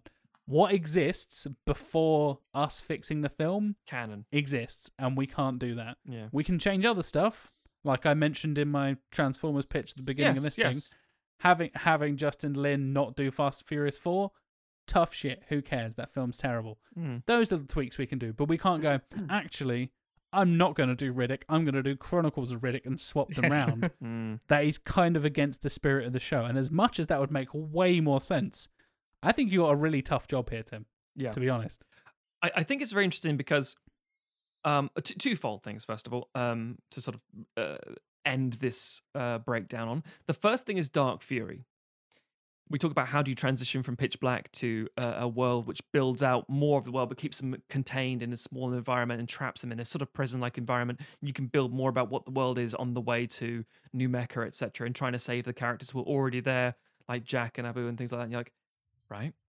And it comes back with the same fucking actors as the voice actors, and you're like, yeah. There's your film, Dark Fury. Make that not a half-an-hour animated movie, but an entire film, and introduce ideas of the Necromongers there, and then go into Chronicles of Riddick. But obviously, they don't want to do that. They want to go straight to the big budget Chronicles of Riddick. And you're like, okay. The other thing about the Lord of the Rings comparison is Aragorn. It's like, well, obviously, and I like the idea of this quiet guy off in the world, quite a grim individual who goes off and reluctantly has to take the throne. Heavy as the head that wears the crown, like my legacy, who I am, I've run from it. That's not a bad thing at all, really. But the difference is it's earned in Lord of the Rings. Aragorn is always noble. And he's always the right choice. The difference is he doesn't want it because he doesn't feel worthy of it. And that makes him more compelling at the audience. Like, no, do it. You've got to take up you're the best person for the job. Please. You're the heir of Isildur, for God's sake. Please, fantasy daddy. Reforge the sword, Aragorn. Yeah. It's like, Boromir could do it. Fuck Boromir. He's your friend and brother by the end, but he's not the right person. What about Denethor? Fuck Denethor. Are you mad? Look at him eat those tomatoes. It's disgusting. Yes, yeah. Let it clear your mouth and you fucking chew. But Riddick is like, I don't want to be the king of the Necromongers. Like, yeah, but you don't know what you want. And that's the problem. You're in his own words, like an animal from incarceration. It's like, yeah, you've lost all identity of anything other than like, I kill because I'm bored and I survive and I go out, I drink my own piss. Great, wonderful. And I let a scorpion really bite me. Yeah. It's like, okay, but what does that mean? It means I'm a danger. It means I'm a hardman. I can't survive in society. It's like, so why are we following you? Why do we care? Because he is a survivalist force of nature. And I get that. That's interesting. But in a Mad Max kind of sense of the word, you're not the interesting part of this story. And in Mad Max, they do it quite well, where he's the lead, but he's actually kind of not the lead. Obviously, the first Mad Max, less so, but Road Warrior and Thunderdome and Fury Road, he is the observer to the environment, and the things going around him are the more interesting things. And he is an asshole who doesn't want to be involved in the world, but he still has an element of humanity to him. And one could say Riddick has a similar thing in the first film, and arguably the second, and maybe the third, and the pending possible fourth film. Oh, God. Yeah. Because, again, I think that I do think a fourth film will eventually happen. I do not doubt it. Riddick and Tui are trying. Not Riddick. Diesel. It's the same guy. Equally silly name. Yeah, same thing. Do you reckon Richard B. Riddick was like his backup on his? He's got a big list of like pseudonyms, stage names that he could have used. Brilliant. Mark Sinclair, can't do that. It's probably some like Screen Actors Guild thing, right? Because you're not allowed to have the same name as another actor as registered on the Screen Actors Guild. So, hence, like David Tennant's name is not David Tennant, and there's a bunch of people who aren't actually. The vast majority of actors is not their real name. They'll have a middle name in there or whatever. Yeah. And go for that sort of thing, because there's already a James Smith, so you can't be James Smith. Your middle name is Daniel, so you're Daniel Smith instead. It dates back to you go under screen names to twofold things. It's one is like, this name doesn't sound cool enough to sell me on, and the second one, my name sounds too ethnic. Speaking of Chronicles of Riddick with Thandie Newton, she's wasted in this fucking film. Yes. This is the thing we should already be. The last thing to address here is the amount of cast members who like, fuck me, there's some great people involved in these movies. Keith David is in Chronicles of Riddick. Keith David, Thandie Newton, Judi Dench. Yeah, Judi Dench, Thandie Newton, Carl Urban. It's like, these are fucking amazing actors. And it's like, Katie Sackhoff has proved herself pretty good in certain places. That's like, great. And fucking, his name's gone out of my goddamn head, and that's really going to annoy me now. Colm Feore? No, Colin Farrell, again, he's a good example as well, but not the one I'm thinking of. No, I'm thinking of Dave Bautista.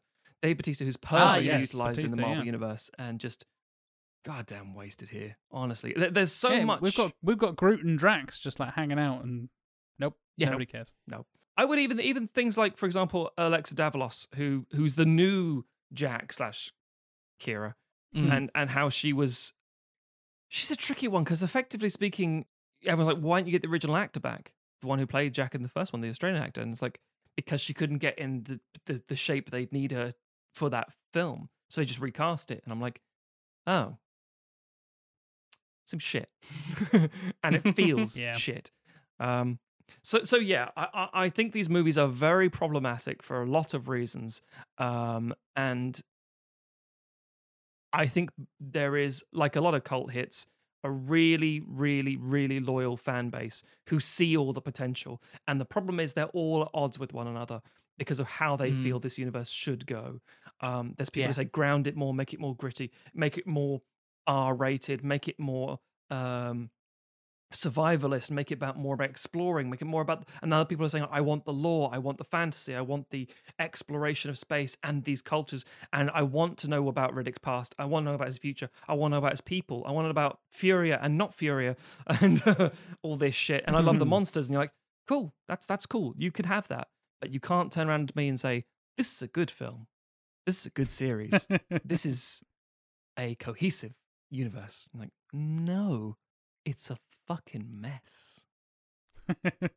So, we've been talking about Riddick, a character notable for his particular sensitivities of the eyes and his lovely goggles.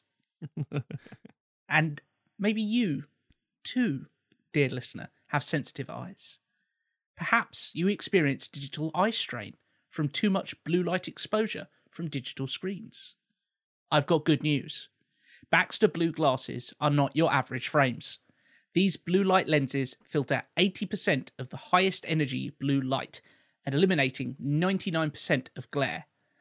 The past year, we've all been glued to our devices more than ever. I know I have certainly, as my father used to say, got square eyes from the amount that I stare at screens. My dad Oh, used yeah. to say that as well. Yeah. Back when TVs were square. Yeah, and occasionally you'll occasionally spend a day and you can just feel your eyelids drying up with all that blue light that's bombarding them. And so this, if you are working in a job where you're looking at a screen all day and then going home and staring at a screen all day, you may well need Baxter Blue glasses. Our exposure to digital light has soared, and our eyes and our sleep are suffering as a result. Baxter Blue is also a force for good and provides a pair of reading glasses for someone in need for every pair sold. This is eyewear built for our digital age, and Baxter Blue is giving our listeners 10% off your next purchase of blue light, sleep, or kids glasses. Click the link in our show notes for your exclusive discount. This is the sign you've been waiting for to invest in blue light glasses. We know you will love your Baxters. We know you will feel the difference. So before we get to fixing Riddick, before you, Mr. Matum, get to fixing Riddick, not Chronicles of Riddick, let's discuss some Rotten Tomatoes scores for this trilogy, shall we? Oh, this would be so interesting. And again, we will be This- talking yeah. about all three of Richard's adventures, all the way from 2000, 2004, and 2013. And I think it paints a very interesting picture, personally. So for those of you who are new to the show, who've only just joined us, we know Rotten Tomatoes is not an aggregate score, don't worry. It is the percentage of positive reviews from the registered critics on Rotten Tomatoes. And those positive scores are essentially 6 out of 10, 3 out of 5, 60%, however you want to word it. That is considered positive, and anything higher is positive. This is all measured on the patented tomatometer. The patented, never wrong, never Flawless. linking to the wrong review tomatometer. Absolutely. So, with that in mind, let's discuss Pitch Black, shall we? Tim, since you've been delving deep within the lore of the Riddick universe, what is your guess for the tomatometer score? I think it will have good reviews because there's a Rotten Tomatoes has a combination of both contemporary to the time of release reviews and it has some retrospective ones that occasionally crop up. It does indeed, yes. And I think Pitch Black is a film that accrued a lot of cred as DVDs sold and stuff like that. And I think people will look back on it kindly. I think at the time it would have got mixed reviews. There would be people who say, "Oh, it's just a rip-off of Alien." Sure. / Aliens. That is very much the consensus of the negative reviews I've been reading, yes. Yeah. I'm going to say 70%. I'm going to be generous. Okay. Bold. Coming in with 70%. Matthew, your counteraction, please. Same sort of principle. I think there'll be a very, very devoted fan base, but the overall flash of the pan will be like, it's fine at best. Or, oh, it's not that original. It's not that creative. Don't like it. So I think it'd be skewing a lot low. Well, a little lower, shall we say. And I'll say 61%. Interesting. Move forward now to 2004's The Chronicles of Riddick. Tim, back to you with the weather. It's a bad film, and I think people would recognize that at the time. So I am going to go for, I'm going to say 25%. 25 from Tim. Matthew? I would have gone for the same thing. Okay. Yeah, I think Tim's right. I think it would have been a case of like Pitch Black was a cult hit sort of quietly out of nowhere, and it would have generated its own fan base. I think major critics might not have bothered with it because it's the classics. So like, as we mentioned with horror films, it's like, if it exists on a fringe, we don't care. The same with science fiction, low budget science fiction and comedies. Like, we're not going to review it. It's not for us. It's not for the mainstream. It's not going to be watched by anybody. It's not going to be read by anybody in terms of reviews. Whereas Chronicles of Riddick was a big release. And it's like, do I have to have seen this small movie? Turns out, no. It's actually probably better if you haven't.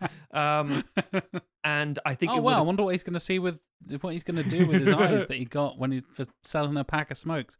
Oh, not that. Okay. Yeah, I think it would have frustrated and upset a lot of the people who are fans of Pitch Black. I think it would have frustrated people who are like, I just want to go into this big sort of schlocky film. But I think there would have been enough people to say the production design, the ambition is there. I think that would be a thing. So I'll go higher than 25 and I'll say 33%, please. 33% for the All Chronicles. depends on how many people in Vin Diesel's D&D group also happen to be film critics.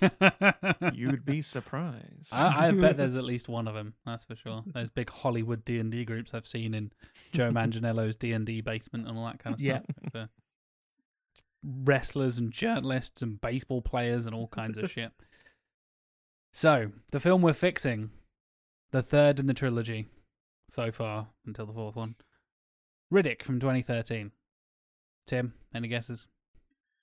I think it'll be better than Chronicles because I think it is a better film. I know Matt really doesn't care for it. I do not. I think it's a better film. So, but it's also, it's still not great. I'm going to say 40%. Oh, for okay. Riddick. So going up from 25 to 40 for you. Just because it is a return to form. Yeah, I get in that. some I get ways. I actually It's a don't return to the disagree. similarities of Pitch Black, isn't it? Yeah, I think it's going to be like people who, again, as I said previously, like this feels more like an actual successor to Pitch Black, more of a bridge to what Chronicles of Riddick could be. I gave it a lower score than both films because I was very annoyed by it. Is this your worst rated of the three? It of is the mine, trilogy yeah, in yeah. terms of, right, yeah. Yeah, it is. But I think the general critical consensus would have been that you have to remember in 2013 as well, we're getting big, smashy, blockbuster stuff in terms of the mainstream. It's almost nice as a palate cleanser. It's to the year have- after Avengers, by the way. Yeah, Like, to have something yeah. small and contained and intimate, for lack of a better word. Yeah, not like balls Dread. deep Yeah, intimate, but yeah. yeah, Dread. But this is kind of the point. You always have to put yourself in the. People say like, oh well, retrospectively, looking back on these things, obviously, I feel this film was terrible. It's like, yeah, but at the time, there wasn't anything really on this scale So it could have been received. I think Tim's right. It would have been received better. The question is, do I think it was received? It's definitely received better than what I think of my 33% for Chronicles. If I we're playing also higher think- or lower, it'd be a very easy game. Yes, that's very true. I do think, however, there'd be enough of this weird fan base that's grown over literally like 15 years. Vin Diesel's D&D group and all of Tui's mates as well. I'm gonna say, Tim, what'd you go for 40? I went 40. 40. Yeah, 52%. 52%. I think so.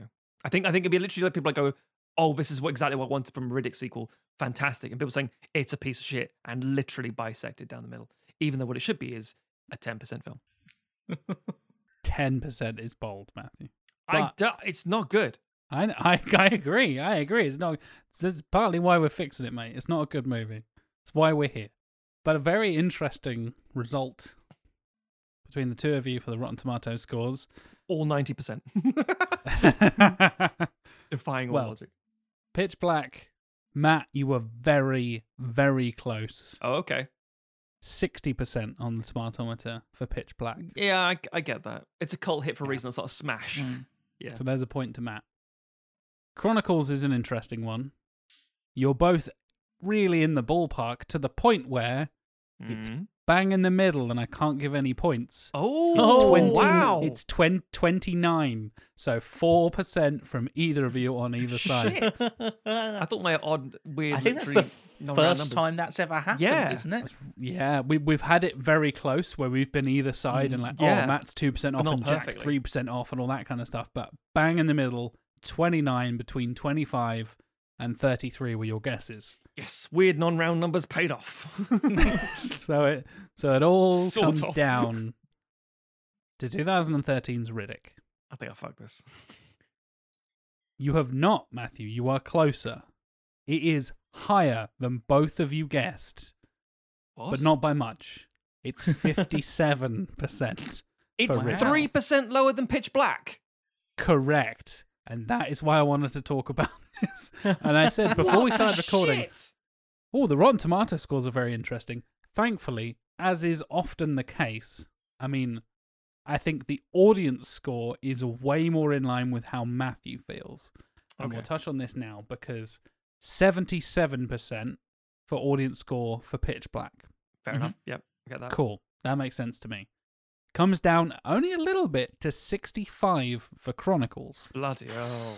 That's I would think too that's high. Entirely too high. That's the John Firth Clarks of the world. Yes. And that is my exact thinking. I think this is where our executive producer who picked this film for us to fix comes in. I think he likes Chronicles quite a lot and is one of the Chronicles defenders. There are people out there who really, really like it. Mm-hmm. Yep. Mm-hmm. I They don't like the big understand space them. opera silliness. Yep. And then, again, only dropping by a little bit is Riddick at 56%. There we go. Yeah. So basically almost in So- line with the critical score. The That's so weird. the full gamut from 77 to 56 from Pitch Black to Riddick in terms of audience scores. Mm. I think that like the way they're structured makes way more sense, but the scores for the second and third film are still way too fucking high. That's so weird. I also like to pick a little snippet of one of my favorite reviews I found. I found a particularly fantastic like tagline for a Pitch Black review. Brilliant. Which is from IGN, Scott Chitwood at IGN. And he does similar to what you do, Matt, in your reviews. It's kind of Sure, structured in sure. here's the good, here's the bad, here's a highlight, all this kind of stuff. They did good, bad, and ugly back in the day of like, Got here's what works, here's what doesn't. His the good section opens up with all caps. This is the best science fiction film of the new millennium with 6 exclamation marks. Well, Wow. actually, the millennium is only 1.5 months old, and it technically doesn't start until January 2001. But wanted to see if I could get quoted like Harry Knowles in Pitch Black ads as well. So just a Fantastic. gratuitous fucking tagline. And would you believe it? That is the tagline that is highlighted on Rotten Tomatoes in terms of the positive score. So, Scott Chitwood, mission did it, son. accomplished. You cheeky bastard. Would you like to hear So, my yeah. summary of the Riddick movie? Because it's the only one I actually reviewed professionally. Yeah, please do. My Okay, summary was Where could people find this, Matthew? the RedRightHand.co.uk. You can hear it. It's Ah.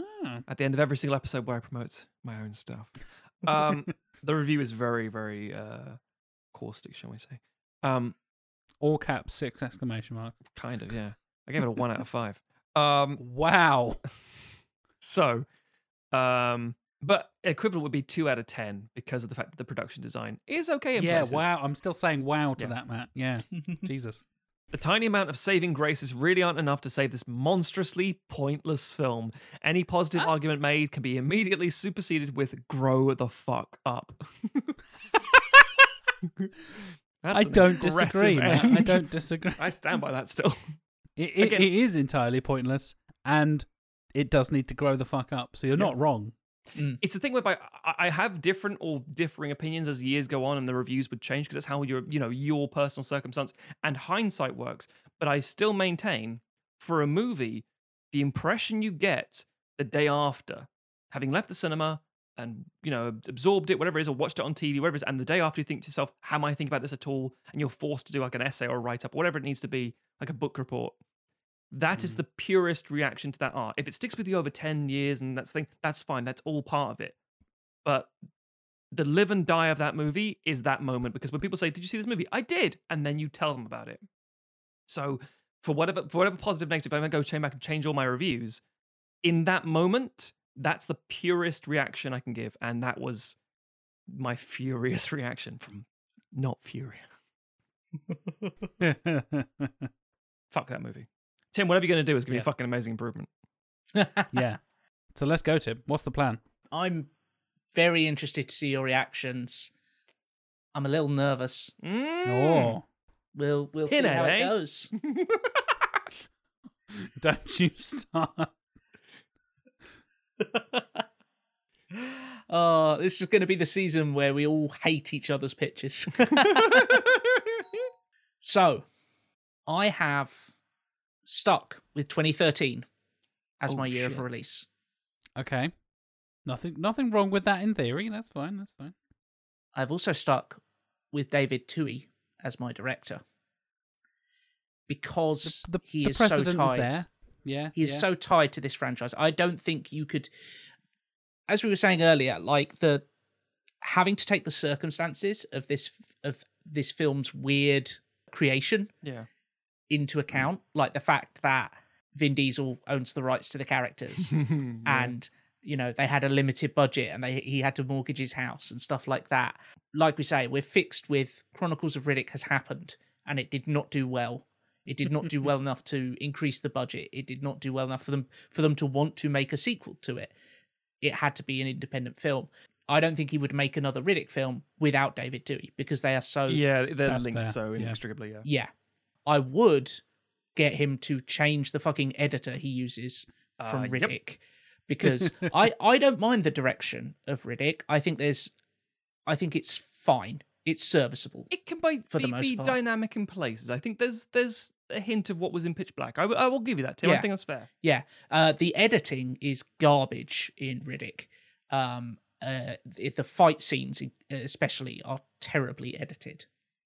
So, sticking with Twohy, changing editor. I haven't picked an editor. Doesn't matter. Just It's someone better. a better one. Yeah. Sticking with 2013, changing the name of the film is no longer just Riddick. Yeah, that was a Good. stupid era of like Rambo, Rocky. And it's like, we have these movies already. We're still in that era, Matthew. There's still all those one fucking name. I know. Yeah. My film is called Riddick Trust the Dark. Ooh. Okay. So I like it. little Yeah, subtitle cool. in there. Feels like a early 2000s new metal album. I'm okay with it. Which is on brand for this franchise. So Which- yeah. yes, I'm not. absolutely on I'm brand. not saying it's not. Yeah. Yep. I can't. One of them ends with a Papa Roach song. I can't remember It's which the one. second one. There we Getting go. away with Yeah. murder. Returning cast. As Ricky B. Riddick, Oh, Rickles. Dr. Big Mark Sinclair, Ricky Riddick. aka Vin Diesel. It's your boy, Dr. Marcus. And as Good boy. Varko, Carl Urban. Cool. Nice. Those are the only people coming back. Okay. Cool. Okay. They're the two best people in these movies, so Yeah. thumbs up from me. Mm-hmm. Sure. New cast. As Fortis, we have Colin Salmon, Great choice. Oh, Colin Salmon, nice. who is probably best known either for being the squad leader in Resident Evil. Mm-hmm. You know the guy, listeners, with the GIF where you see him and all his face like pulls apart off Yeah. the big laser grid? That guy. Yeah. Great voice. And he great was also actor. in Arrow for like 2 seasons or something. Mm. He was. Which would have been about the time this film gets made. Goes on to be in London Has Fallen, Mortal Engines. Was in some of the Pierce Brosnan Bonds back in the day. He would have been a good and Bond. he was considered as Bond, Yeah. and then they were like, Mm. we can't have a black Bond, but we'll stick you in the films anyway. And Should've has been recently Bond. been in the Bob Odenkirk does John Wick film, Mm. Nobody. Nobody. So yeah, Yes. It's good. as Amarina, Lynn Collins Oh. Mm. from Sequelizer's favorite, John Carter. Mm-hmm. And which was sequelizes- around about the same sort of time, right? Yeah. Yep. Yeah. Sequelizes unfavorite, X-Men Origins Wolverine. Oh God, yeah. Mm-hmm. And an underseen film, I think, 10 Years, which is a fun ensemble piece about high school reunion that I've seen and enjoyed. And she goes on, she's mostly done TV since 2013. She's in the Manhunt Unabomber series, stuff like that. As the Burning One, Cool name. Okay. Sarah Gadon, or Gaddon, I don't know. Gal Gadot. I think it is Gadon. Yeah. Mm. She kind of got her break starring in a bunch of David Cronenberg films, more recent ones. Dangerous Method, Cosmopolis. She was in Belle, the period drama. To tie it back into the Goosebumps episode, she was in Are You Afraid of the Dark? Yes, Yeah, as a That's child where I know actor. from. She was in Enemy, the Denis Villeneuve film. Yes, that would have been about this Oh time. yeah, of course. Yeah. Goes on to be in Maps to the Stars, A Royal Night Out, where she plays Oh yeah. Princess Elizabeth in World War II. Yeah. And was in the Alias Grace TV series. Also shows up in Canadian sitcom Letterkenny for like 1 season and is surprisingly funny in that. As Delgado, Matthew Gray Goobler. Matthew Gray Goobler. Yes. Oh, I know that motherfucker. Got his start in Life Aquatic with Steve Zissou, playing the intern who hangs around after the pirate attack. Yeah. Is in stuff like 500 Days of Summer, Life After Beth, Horse Girl, the recent Alison Brie Netflix movie. Yeah. But is best known for being in 15 seasons of Criminal Minds. Yeah, he's the which Criminal Minds guy who came out Fuck 500 me. Days Yeah. Summer. Yeah, yeah. I'm currently marathoning through because it's just all gone up on Disney Plus. Right. And Now it's, we know it's how he's a- been a cast. guilty pleasure. Yeah. As Tula, Trinity Fatu, aka Naomi Naomi from, from WWE. WWE. God damn. Holy shit. These are very in-universe casting. I get it. This is Yeah. And she would have been in WWE at the time. She's been around for ages in WWE. Yes. Yeah. Yeah, Hasn't done she's great. films or anything. She's not one of these people who's kind of broken out and done films. But yeah. She's incredibly athletic. Famously is just, able to like backflip and balance on stuff in crazy amounts. She's incredibly athletic and really, really entertaining to watch. Yep. Wanted a nice physical performer. Wrestlers can be great. in this Also a kind woman role. of color, that Yes. helps as well. Yeah, Because which she kind of went a bit viral because she appeared. I can't remember if it was specifically at WrestleMania. One of the big wrestling shows. She had her natural hair as an African American woman. She had her natural hair, which is quite unusual.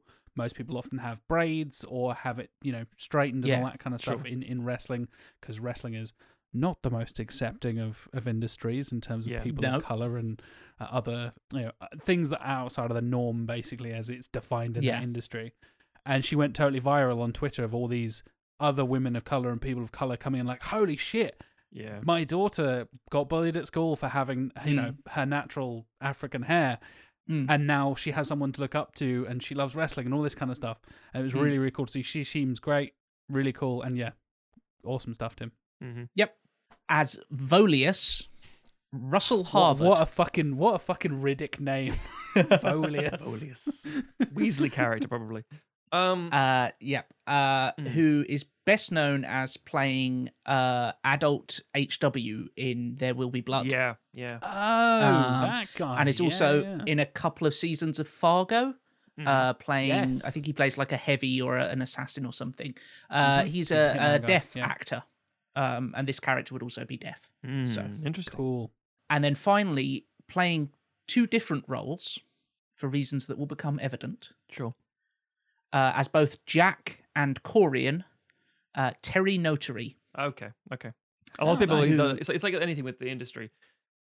When you say somebody who's very much a mocap person, you go, or people go, who the fuck is that? And it's like, you've seen everything he's been in. Yes, you have definitely seen performances by this guy. You just may not know his face.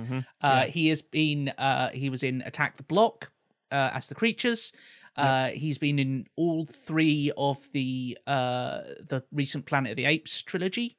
Doing both mocap for various roles and training. Like he does a lot of teaching people, like perform, motion and kind of mocap and stuff like that. But he was also Rocket in those films. He was Kong in Kong Skull Island.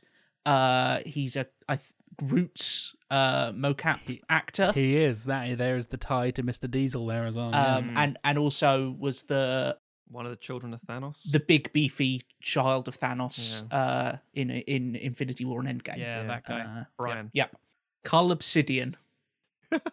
Same thing. There we go. Another fucking Riddick style Very name. much so. This is a solid Ebony cast. Moore, Cull Obsidian. They are Riddick as fuck names, right? Yeah. I like this cast, Tim. In Me terms too. of Lots they to like fit. in this cast. They fit. The names. The fit, names are the sounding casting good. fit. The cast is great. There's some diversity in there that is Yeah. appreciated as well. I look forward to uncomfortable How sexual often do you get a comments. chance to cast a deaf actor? That's really cool. Like I said, having a woman of color in there, that's always cool as well. They need more representation in bigger budget movies and stuff. Granted, I know this isn't the biggest budget of the trilogy, but yeah, very cool, Tim. Okay. Let's get into it. Okay. And see Now, what you guys make of I it. haven't read this. I haven't read a single line of this. I've kept it literally off the page, so I know nothing. I can say this much right now. Tim is going to do one of two things, and I want to put this prediction out there, okay? Okay. Oh no, here we go. Tim is going to do one of two things. Oh no. Tim is either going to pick the baton up and make the space opera and make John happy, or two, Tim is not, and it's going to make Phil angry. I'm looking forward to either. I could be Either wrong. way, we I don't win. think I'm wrong. Okay, I'm ready. 5 years after the events of the last film, Riddick awakens on a deserted planet, Oh shit! Fuck's sake, Tim. badly injured and with only a knife and his goggles No trousers, no pants. and clothes. He's not Bollock naked. naked, Vincent Diesel. It's like Jack's Logan pitch. Yep. Tending to his injuries, he fends off a number of local predators, including vulture-style birds, crab/scorpion creatures that Okay. inhabit shallow pools, and pack hunters that resemble a cross between hyenas and bears. Barely clinging to life, he evades the various threats until a rocky shelf he is traversing gives way. He falls down into a ravine and drifts into unconsciousness. Okay. Okay.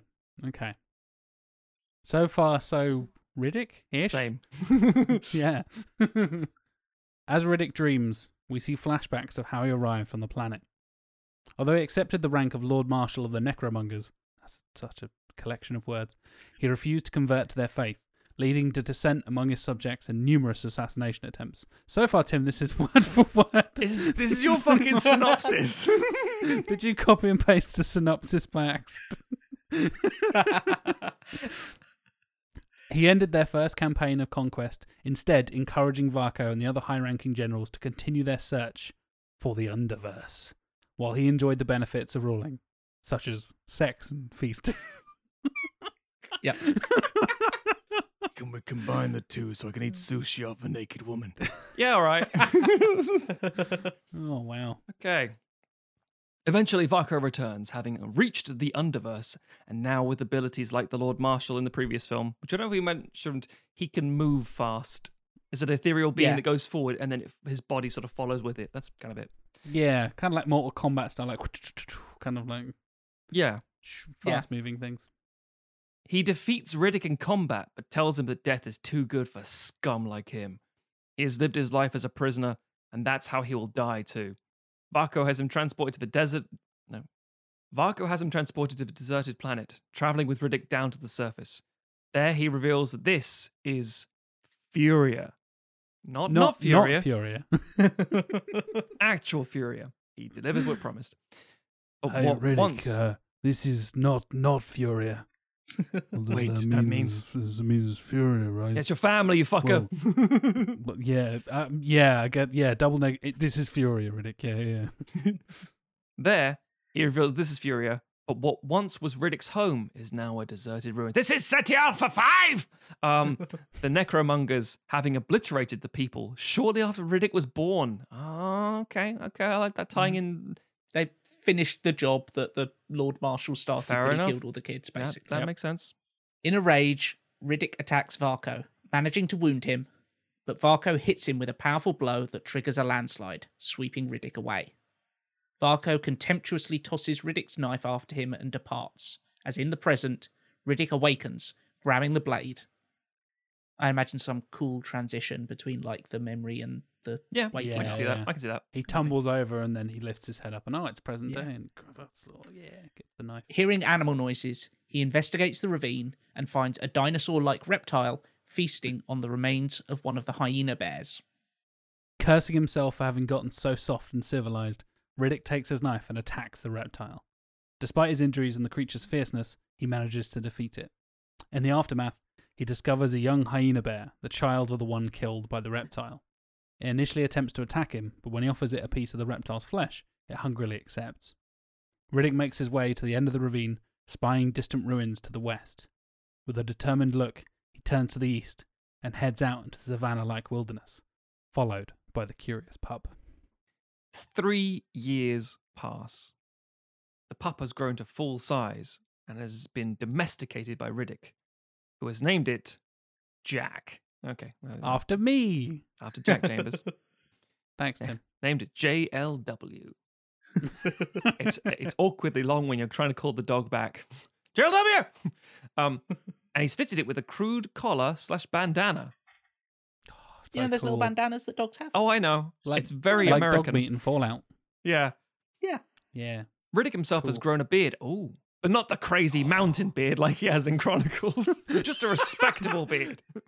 We didn't talk about that mad fucking thing where Yeah. Vin Diesel has long hair and a beard Yeah.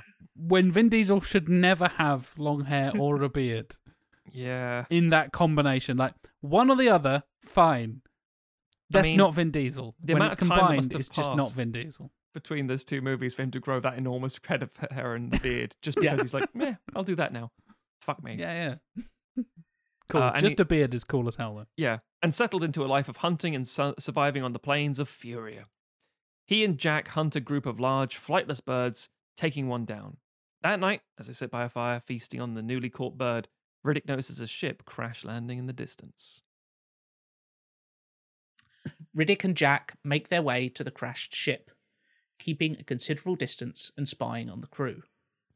Riddick recognizes the ship as a Necromonger design, but is surprised to see a small group of survivors throwing aside their armor and advanced weaponry. Unsure what to think, Riddick withdraws, telling Jack that other people always mean trouble. I can totally imagine Vin Diesel saying that line. Yeah. Just like kneeling down next to the dog and being like, "Oh, people are always trouble." Yeah, totally makes sense. The 6 surviving Necromongers are led by Fortis and include his second in command, Amarina, pessimistic marksman Delgado, tough but charismatic Tula, contemplative engineer Volius, and traumatized former Lenser Corian. So who he's I'm one of guessing is huge. In Chronicles of Riddick, they have these troops who have like these look like old diving helmet things attached to their Yes, that's face. right. Sniffing people out. that can like see into infrared and stuff like that. Bioshock motherfuckers, like crap big Yeah, daddies. he's basically Yeah, the big one daddies, of a person like that who's had like the parts kind of removed, but is still kind of like fucked up from having been transformed into I that. forgot they fucking Cool. existed in this movies. There's lots of extra, like, they also have this batshit design. Bloodhound Yeah. people. Yeah, lots of that kind of shit. Mm. Cool. So that is who Terry Notary is also doing motion Yes, capture for. so right? he's doing the motion capture for Jack, the hyena bear Cool. dog, and this will be him actually in live action, but probably with a lot of like makeup and prosthetic and stuff. Cool. They discuss their plans to search for Riddick, with Delgado suggesting they should head towards the ruins, but Fortis says that Riddick could be more comfortable out in the wilderness. Riddick continues to trail the survivors as they head out into the savannah. They fight off some of the same predators he faced, including one of the large reptiles, and eventually stumble across one of Riddick's camps, deciding to wait there for him. Under the cover of night, Riddick approaches the group, getting the drop on Fortis, who is standing guard. However, he is surprised when the Necromonger drops his weapon and begs Riddick for his help. So sweet-like. Christ, Matthew. Please don't. Fortis and the rest of the group explain to Riddick that since he has been gone, the Necromonger Empire has fallen apart. After Varko achieved transcendence by visiting the Underverse, something emerged from the threshold, a being from the Underverse let loose in our reality. It killed Varko, sending the Necromongers into chaos, and then devastated their planets. The group are concerned the being, which they call the Burning One, is punishment for turning away from the original tenets of their faith, and that Riddick was a chance to correct this corruption. They beg for him to return to lead the surviving Necromonger forces, an appeal that Riddick responds to with a dismissive, gravelly chuckle. That again sounds like Vincent Diesel. Mm. Leaving the group, Riddick returns to his isolation. The next day, while he's hunting a large herd of the flightless birds, he notices the group has followed him, and though they are keeping their distance, they seem intent on trailing him. Unfortunately, Corian spooks the herd, resulting in a stampede. Riddick manages to get to safety, but is separated from Jack, who seems in danger of being crushed. Fortis and Amarina manage to save Jack and return him to Riddick, who tells them that if they insist on following him, they need to be more careful. Riddick and the group fall into an uneasy understanding as the survivors adjust to life on the savannah. Having abandoned their advanced weaponry, they learn to hunt alongside Riddick using the spears and bows, and Riddick eventually allows them to sleep in his camp. Fortis attempts to keep the group focused on their goal, treating Riddick as a messianic figure. He tells the others they must learn from his lessons, become better disciples, and eventually Riddick will reward their faith and save them from the Burning One. During a hunt, Delgado is killed by a swarm of the vulture creatures, and the Necromongers mark his passing to the Underverse. That night, Amarina explains to Riddick how their faith wasn't always a crusading militaristic force, and the original teachings focused on how, in death, the faithful would pass over into a world that was less chaotic and hostile to life. Riddick replies that he's been all over the universe, and there's nowhere that isn't full of chaos and hostility. Amarina also reveals that she and Fortis were not forcibly converted, and entered into Necroism, which is the name of their religion. Fuck That is freely. the name of the religion, fucking hell. Entered into it freely, unlike the others. Following the migration of the herds, the group return closer to the ruins of old Furia.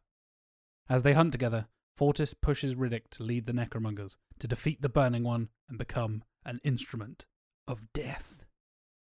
Riddick grows angry, holding Fortis over a cliff edge and telling him that the Necromongers deserve to die for what they did to Furia and countless other planets across the galaxy. He says that Fortis has lived a life ruled by fear, and that he needs to accept that the universe is a harsh place. Riddick pulls him back from the cliff edge and leaves as the broken Fortis looks out towards the remains of the Necromonger's ship. As the sun sets over the plains, Riddick and most of the Necromongers sit around their campfire. Corian and Tula begin to sing an ancient hymn. And as he strokes Jack, Riddick begins... Jack Chambers. No, not like that, Jack. And as he strokes Jack, Riddick begins to realize that he has grown... Yes, Jack! Exactly that way. I'm gonna give you something, Jack. Oh, Jesus. Red Rocket, Jack. Right. Okay. As he strokes Jack, Riddick begins to realize that he has grown to enjoy the company of his new group. However, the momentary peace is interrupted by Volius, who has spotted Fortis returning to their ship and activating its emergency beacon. The group tracks Fortis from the shipwreck to the ruins of Old Furia, where he waits in a huge cathedral-like structure. Seeing Riddick and the others, he tells them that he will no longer be ruled by fear. He will die a righteous death, as Necroism teaches, and he will fight to the last, just as Riddick has taught them. Amarina begs Fortis to reconsider, saying that they have found a new life here, but at that moment, the Burning One arrives, vaporizing Fortis in a blaze of light. Oh, damn. Do you have a clear idea of what the Burning One would look like? Is it literally like a being made of light and fire and stuff, or is it a bit more it's corporeal kind of or ethereal? Or... It's sort of a bit like Judi Dench's I was about character to say Judi Dench, and yeah. Right, yeah. from Chronicles. Fire. It's a bit evil Galadriel, where she does that Oh. thing of like, I'd be a queen, Nice. both beautiful Interesting. and terrible, and then a bit of kind of like fire thrown in there as well, Mm. Nice. but a very That's kind very of cool. bright white figure. Sauron vision in Hobbit. Yes, yeah. Before Just when outline while a person he's wreathed in angelic flame. before he turns to the darkness. Yeah. I've banished the Hobbit from my mind. If I think of the Hobbit films, all I see is dwarves in barrels singing. Yeah. Fair enough. With all the CGI that comes with I think of the jiggly Goblin King, like double chin Yeah. jowl thing that he has Goit. bizarre physics defying. Yeah. The remaining survivors scatter, with Riddick temporarily blinded by the brightness of the Burning One. The ethereal creature corners Riddick, removing his goggles to look into his eyes and telling him that the place beyond is filled with those you have sent, but that he is not transgressed. Jack attacks the Burning One, temporarily distracting it, and Riddick attempts to stab it, but his knife is melted away by the heat of the Burning One's core. Not knowing what to do, he flees into the darkness. Floating through the ruins, it kills Tula and Volius, reanimating their corpses as well as Fortis's to hunt for Riddick. Jack comforts the hiding Riddick, who remains blinded, feeling his way through the ruins. It's literally a guide dog. Okay. He tells Jack that He tells Jack that it seems like whenever he gets too comfortable, the universe has a way of screwing him over, and admits that perhaps Amarina had a point about finding a place beyond the pain and chaos. Taking Jack's collar, he blindfolds himself to protect his eyes before sending Jack out of the temple. As he moves deeper into the ruins, avoiding the Necromonger thralls, he discovers a Furian altar that holds an ancient but still sharp sword, which he picks up. Is it in pieces or just one sword and he has to reforge it? This would be a cool designed sword that people would then pay too much for to get replicas I was on going the to say, internet. The thi- replica copies. this yes. franchise has a lot of actually interesting and cool design blades, except the Necromonger, which is a bit like a shitty tailbone. You're like, Yeah. So I get that. That would. I'm sold on the idea that the production design would make it go, fuck, that's cool. Elsewhere in the ruin, the Burning One searches for Amarina, who is desperately trying to calm the terrified Corian. As it closes in on them, she attempts to distract it and lead it away, but it's too quick, and she is nearly cornered, saved only at the last second by Corian, who sacrifices himself to protect her. Meanwhile, the reanimated Necromongers hunt for Riddick, but he evades them before taking them out one by one in the darkness of the ruins. Amarina makes a break for the entrance to the ruins, but the Burning One swoops down on her, pinning her to the ground and telling her that every transgressor will be bleached from existence. Just as it's about to kill her, Riddick drops down from the darkness above, plunging his sword into the Burning One's back. As it screams in pain, Riddick and Amarina flee the ruins, escaping just before the Burning One explodes in a supernova of light. Knocked out by the shockwave, Riddick is awakened by Jack licking his face and cautiously removes his blindfold, looking out to see the sunrise over the Furian plains. We all drink lemonade at the end. How all things always Furian end. lemonade. Very interesting, Tim. Very interesting. Started off like Riddick, didn't turn out anything like No. Riddick, which is good. Yeah, it did the exact same premise over again. I appreciate the divergence from the expected. So I have a few questions. Go for it. But I'll preface them all with a statement. Okay. I like this. I think this is good. I think if I'd seen this in the cinema in 2013, I would be less angry than I was at Riddick. I think I'd still have a lot of questions. That's not necessarily a bad thing, but I understand how this film, as I mentioned earlier, how and why this film was made. You can't just say, well, I want to do a big thing where they go to that. It's like, you can't have that because Chronicles of Riddick didn't do well. It's you could argue like, well, actually, maybe in this universe he's managed to convince more buddies. Yeah. This is the confines of what Tim has been given, and I get that. And Vin Diesel's run a multi-level marketing scheme and has conned a bunch of people out of their money that he's going to use to fund his dream project. Yeah. Interestingly, again, I find it as we've mentioned in the past before, previously when we had these sort of combative style, one team against the other, as opposed to one pitch we work on together. There was almost always a team who were going to go, right, fuck all that noise, I'm doing my own thing. And some team was going to go, I'm just going to do a few tweaks here and there to fix what's already here because there's something that's worth saving. And obviously you've gone for that soft fix rather than overhaul. And I think that makes sense because, as I said earlier, the initial premise that, as you describe it, the whole, he's on the planet, he's been abandoned, they betrayed him. It's arguably fine. It makes sense. It's the execution that's part of the problem. And I like the fact that, Riddick is almost adopted in a messianic way, I can't say that word, messianic way, and sort of elevated as a savior by these zealots because, again, they're all religious nutbags. So, of course, they don't say, but we follow this one. Oh, he's the true leader. That makes sense. I get that way. And also because it's like, yeah, but you're wrong. You're crazy, right? Except it comes out to be actually true. You'd still suffer, I think, from the tonal whiplash of going from Pitch Black to Chronicles of Riddick to this. I think you're going to get the same sort of score, Rotten Tomatoes. Why? Because people would still go, there'll be still people like saying, I don't want that. People going, oh, that's better than what we had. I think that would be, but I don't think that's your fault necessarily. I think it's the inevitability of the reality behind this project and this IP, basically. Yeah. But my main, I guess, question, or more the thing I would improve, shall we say, the thing I would do to sort of turn it in, I would want a little bit more on the Necromonger reason for burning off Furia or killing everyone Furia, because I think the idea that this ancient sword that kills, like the burning one, for example, this beast that exists in the underworld, I think if we could have that teased in a bit more, just the idea like this wasn't just a random selected planet, this was a problem, and almost like prophecy foretold kind of thing, but done better than that. You know what I mean? And because I think the burning one initially, really good setup, really good payoff, but very, very abrupt ending. And I think that doesn't have a problem as such if we're going to have more clues leading into it. I think the problem is that sticking to so much of the opening Riddick pitch, where you've got, the survival stuff. And that, again, that works for me. I think that's actually quite a good setting piece because it's cold and it's quiet and it's like isolated.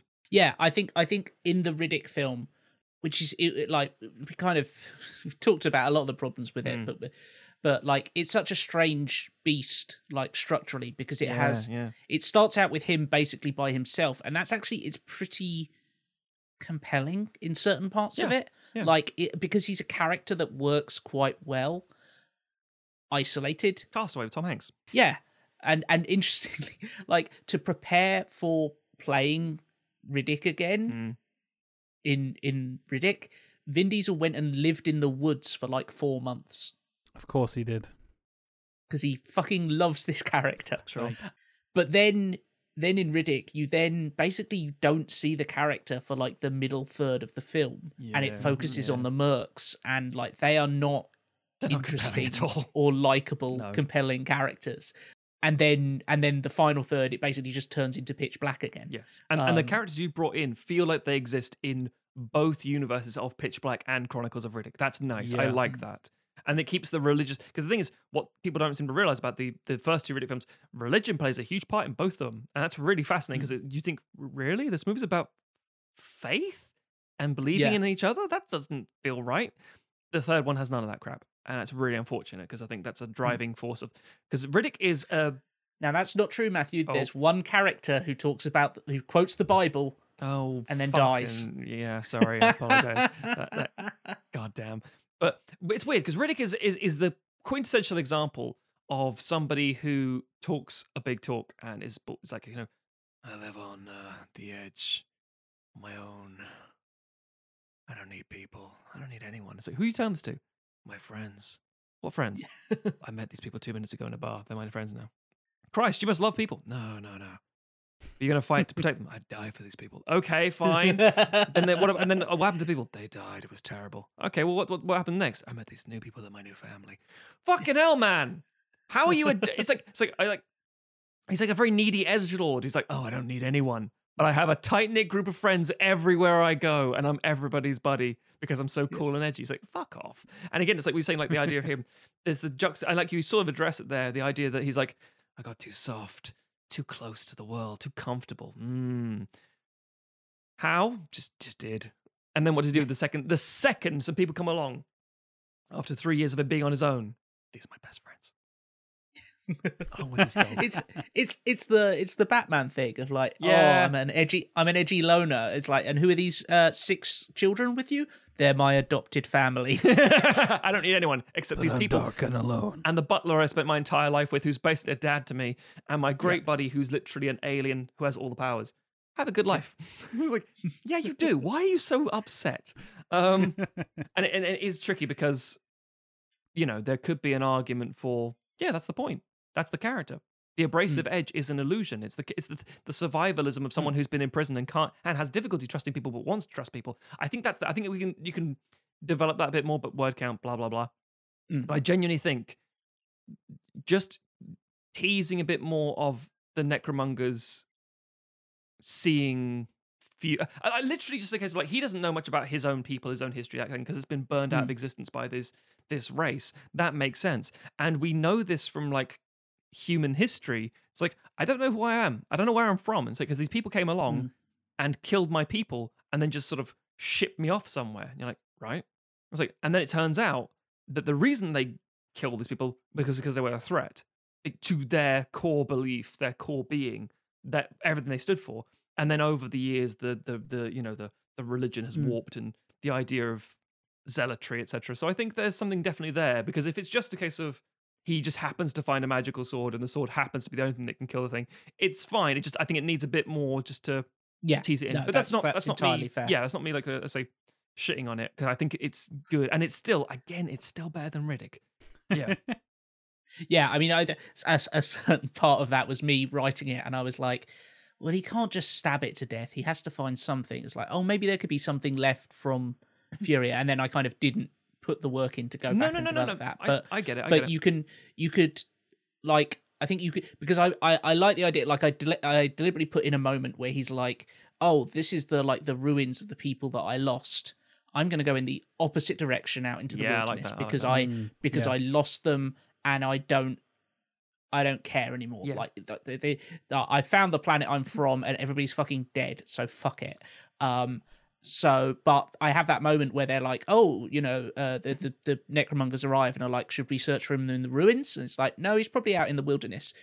It'd be very easy to go like they go search the ruins, and there they find some of the history of like, here's some stuff, yes.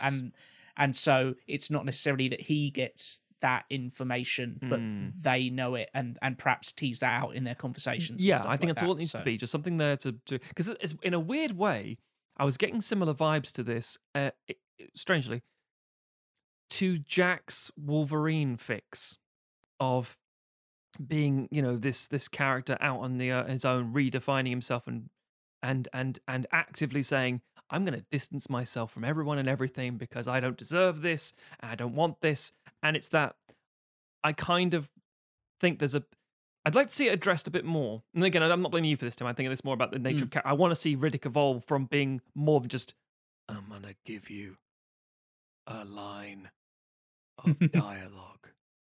Yeah. Told you, here's my line of dialogue. oh, god damn, man. Just grow, you fuck. Snake Plissken doesn't grow, you grow.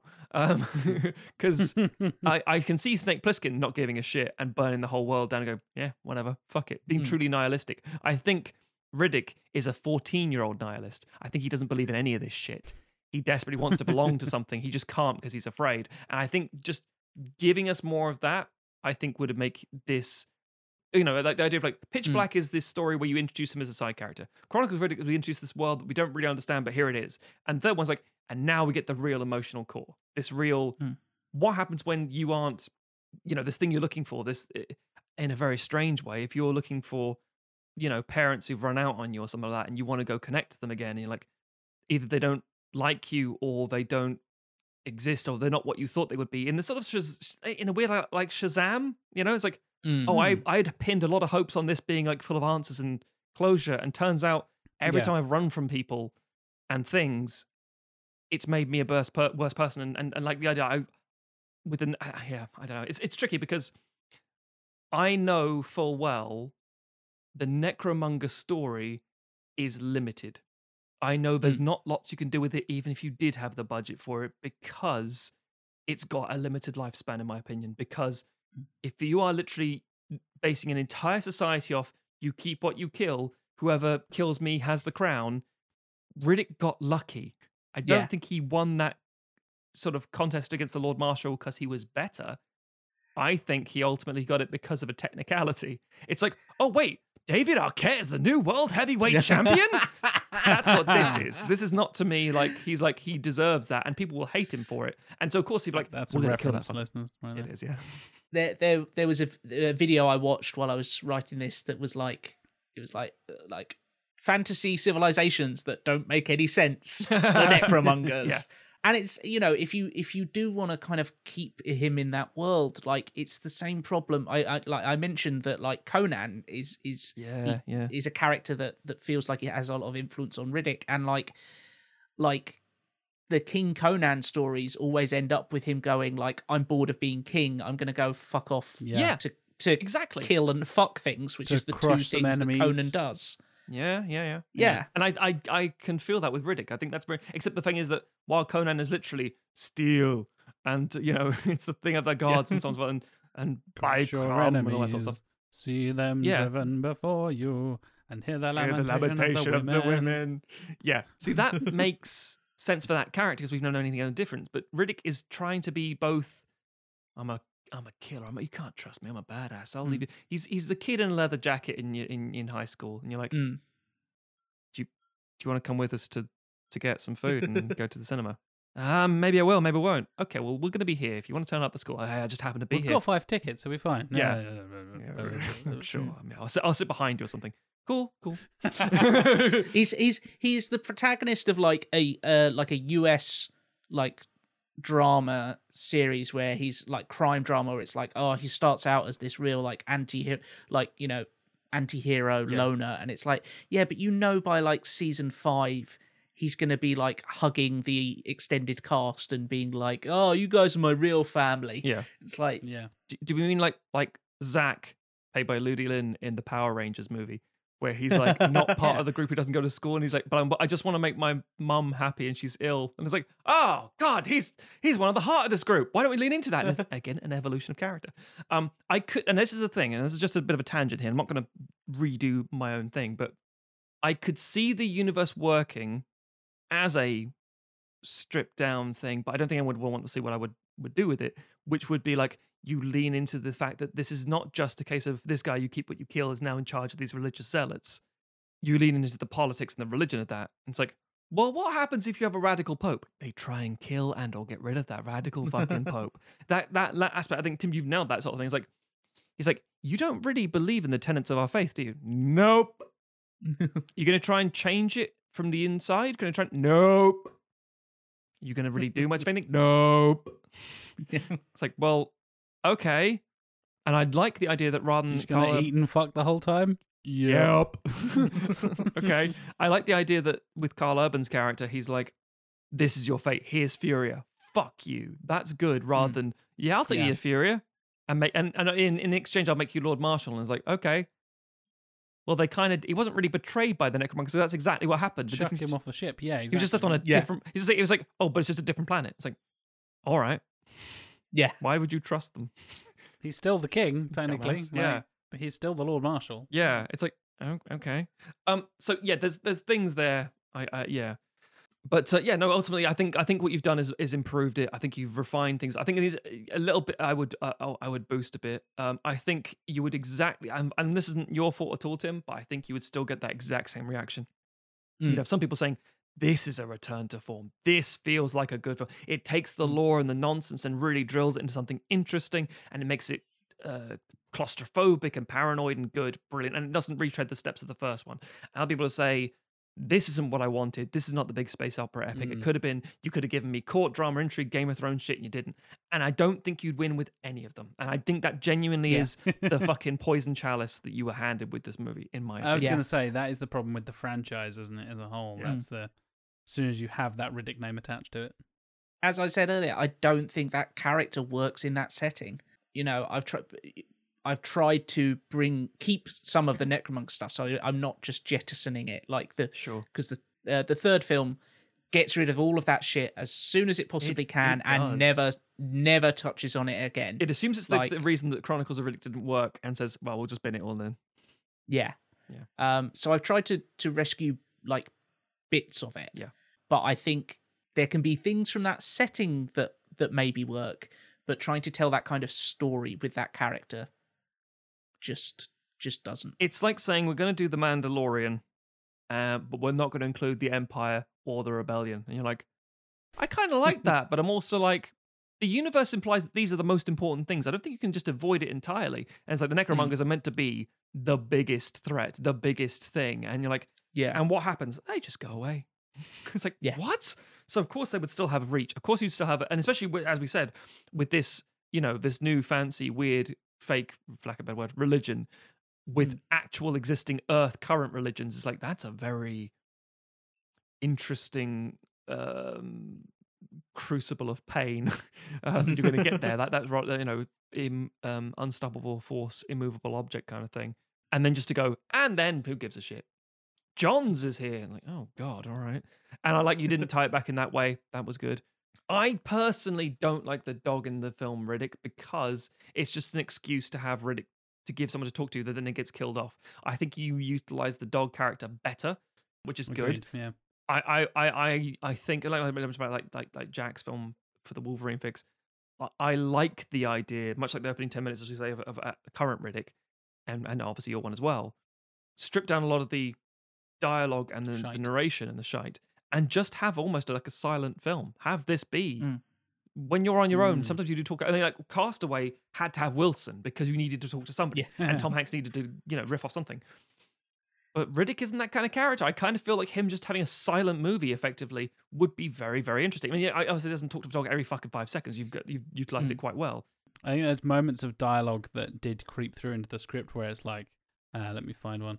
Riddick responds to with a dismissive, gravelly chuckle and all that kind of stuff. Yes. Like, he still feels like a man of few words in this version, and I think he becomes a bit too normalized in Chronicles, where it's just like, oh, he's just a bloke just chatting about stuff with a bunch of little bit too chatty. religious age. I do Just hate a the bit whole chatty. Yeah, I exactly. don't bow before no man. It's like, well, he's not a man, he's a god. His Lord Marshal bed back then. It's like, you got arrested, Riddick. Shut up. You've been arrested so many times. You're not a fucking cool, awesome And I hate to say this because I don't want to be derogatory of people who've been to prison, but it's always this classic idea, like it's like a badge of honor for a lot of people. Like, oh, you know what? I did some bird.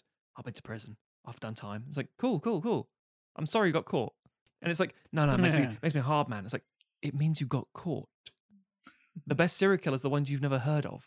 That's infamy and fame is not for crime. It's always because you got greasy or lazy. And I'm not like just hissing into the wind with fucking like calling out all people who've had prison service or even saying that the justice system is even accurate. But so you're angering all the Chronicles of Riddick people and all the ex-cons and current cons. Yes. Yep. Well, what I'm trying to say is that Riddick as a character is like when Bond is like, oh, Bond is great. He'll never get captured. He's fucking captured and tortured in every film he's in. What are you talking about? He's not like... Sorry, so there's this idea of what Riddick is in his head, and he talks like that. That's true. And the problem is the script says, yeah, it is. It's like, you've told us it clearly isn't. And he gets arrested in the second film. Yeah, Riddick's not the untouchable badass he thinks he is. No. His thing is that he's good at escaping from places. That requires you to be caught. Yes. A lot. I mean, and again, being good at that is good. But Yeah. and again, you could even make a whole point. Being better is not being caught. Yeah, you could Yeah. make a whole case of an argument about the idea of someone saying like the Conan argument. It's like, well, you're great at getting out of trouble, but you get in trouble. It's like, yeah, because I don't know how to do anything anymore. It's almost the Yeah. incarcerated, almost indoctrination to it all. It's sort of Shawshank Redemption. Just the idea is so institutionalized that you're like, I don't know how else to live. I just get caught because I Yeah. get, almost like somebody's like, I'll get myself handed in. I'm bored. I want to escape for a while. That kind of thing. Yeah. Yeah. But as I say, very difficult challenge for you, Tim. So I think you did something interesting there. I definitely thought you were going through to the like the burning one was some kind of like Christ imagery or something, and I was like, I think I'm definitely reading into this, but I was like, because you mentioned like, oh, having the contemporary religions, and obviously you have the imam in the previous film and all this kind of stuff, like, oh, and then it's literally Jesus. See, I thought Tim was going to do the same thing as well. I was expecting a pagan Wicker Man sort of thing, and saying the idea that this druidic sort of religion is real, and you're like, oh, wait, really? But obviously that's, me just tying in more fucking lore and bullshit that does not need to be there. I mean, the origin, the impetus for the burning one was basically me thinking like, what's the really hard thing for Riddick to fight? Something can't What see, doesn't yeah, he yeah. like? Light. It's a good one. Yeah. Creature made of light. Like that's- Lightbringer, Lucifer, Yeah. if you will, from the underworld. Yeah. So that was kind of part of the thought process there. Wait, hang on. Character roaming in the desert for a while, tempted by the devil. Oh, Riddick's Jesus. God damn. You've done a Ridley, Tim. You've done Space- it again, kid. Space Conan, Batman, Jesus. As all characters eventually become. Well, Tim, well done for fixing Riddick, because, good lord, that film ain't good. But It was a I tricky really one. enjoyed this. When we get assigned these tricky ones, it is a weird thing of like, you mentioned it, Matt, of like whether you do the fuck it, bin the lot and just start from scratch and do something completely different, or Sure. take it, tweak it, fix it, and all that kind of stuff. And I think both approaches can work for certain franchises, and especially for these particularly tricky ones. Coming in on a third film where the second film is kind of the problem of the tonal whiplash that you have in the franchise, and you're kind of having to deal with that as the man making the third film and all that kind of stuff.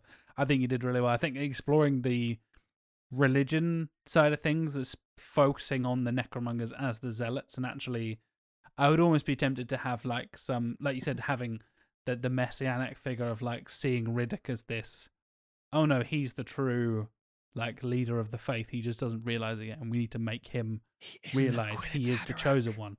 Exactly. Really focusing on their, because like we said, third one just fucking basically bins all of that and it's like, whatever. But they're so driven by their religion, that is like that's what I think of as their defining feature as a society and as a conquering empire. Having that explored and actually having, this is a creature from the underverse. You're like, oh fuck, then it's real. Oh my god, something's actually like, this shit has consequences, kind of thing. That was a really nice way of dealing with it, rather than just fighting more aliens on another planet, I guess. Yep. There's some nipples. There you go. Considerably less interesting aliens than the first film. Yeah, definitely. Yep. Yeah, we take the really iconic, like, scary aliens from the first one and then just do less scary, less interesting versions of them. Yeah, brilliant. Yep. Thanks, Riddick. But yeah, I really like what you explored. I think bringing those themes through helps you find the blend between the two tonalities of the first two films, if that makes sense. Mm-hmm. Being able to balance those two and not going, he's still off in Furia in the wilderness and all that kind of stuff, and he's the loner that you get from Pitch Black, but balancing that with tying the history of the Necromongers to Furia and having it be Furia and not Furia Yeah, exactly. is such an important, that makes it Yeah, have much more weight and significance to him as a character. And even without the Wrath of the Furians bullshit and him believing he is the chosen one and all this kind of stuff, I think that gives it much more weight to that as part of the story. Whereas like, it's random planet 6, you're like, brilliant, doesn't matter, don't care. It's like, this is your homeworld. Yeah. It's fucked, everyone's dead. Is a way more interesting a setting even if like visually it would look kind of similar because it's a fucking wasteland, having it actually be Fury is a really good twist, and yeah, I like it a lot. But also visually, you still have elements of a society that was there and was wiped out. So visually, for us as an audience, it's just not just a bunch of caves. It's actually more interesting and engaging. Yeah. And means more. So yeah. But again, it's the frustration of the limitation of Chronicles of Riddick, because this feels like a good bridge. If you did like he defeat this monster, it's like, what the fuck let these things out? What the same thing that killed this planet? What? These necromongers. Well, now I know what they are. I'm gonna, go to escalate to this big, revenge quest, as it were, rather than just stumbling across these guys and going, hello. yeah. Guess I gotta fuck you up now. I guess so. Exactly. And to kind of cap it all off, I really like how you bring back him using the darkness as his weapon once again. Trust the Dark is the appropriate title for this, because I think so. As much as he is battling the being of light, he is then able to like return to the darkness of the ruins of his people and all this kind of stuff, and that thematically ties in quite nicely with Pitch Black, but also bringing through the Furia kind of side of things from what we see in Chronicles as well, and I think that ties it all together quite nicely. I have one final question, Tim. Go for it. Is this the end?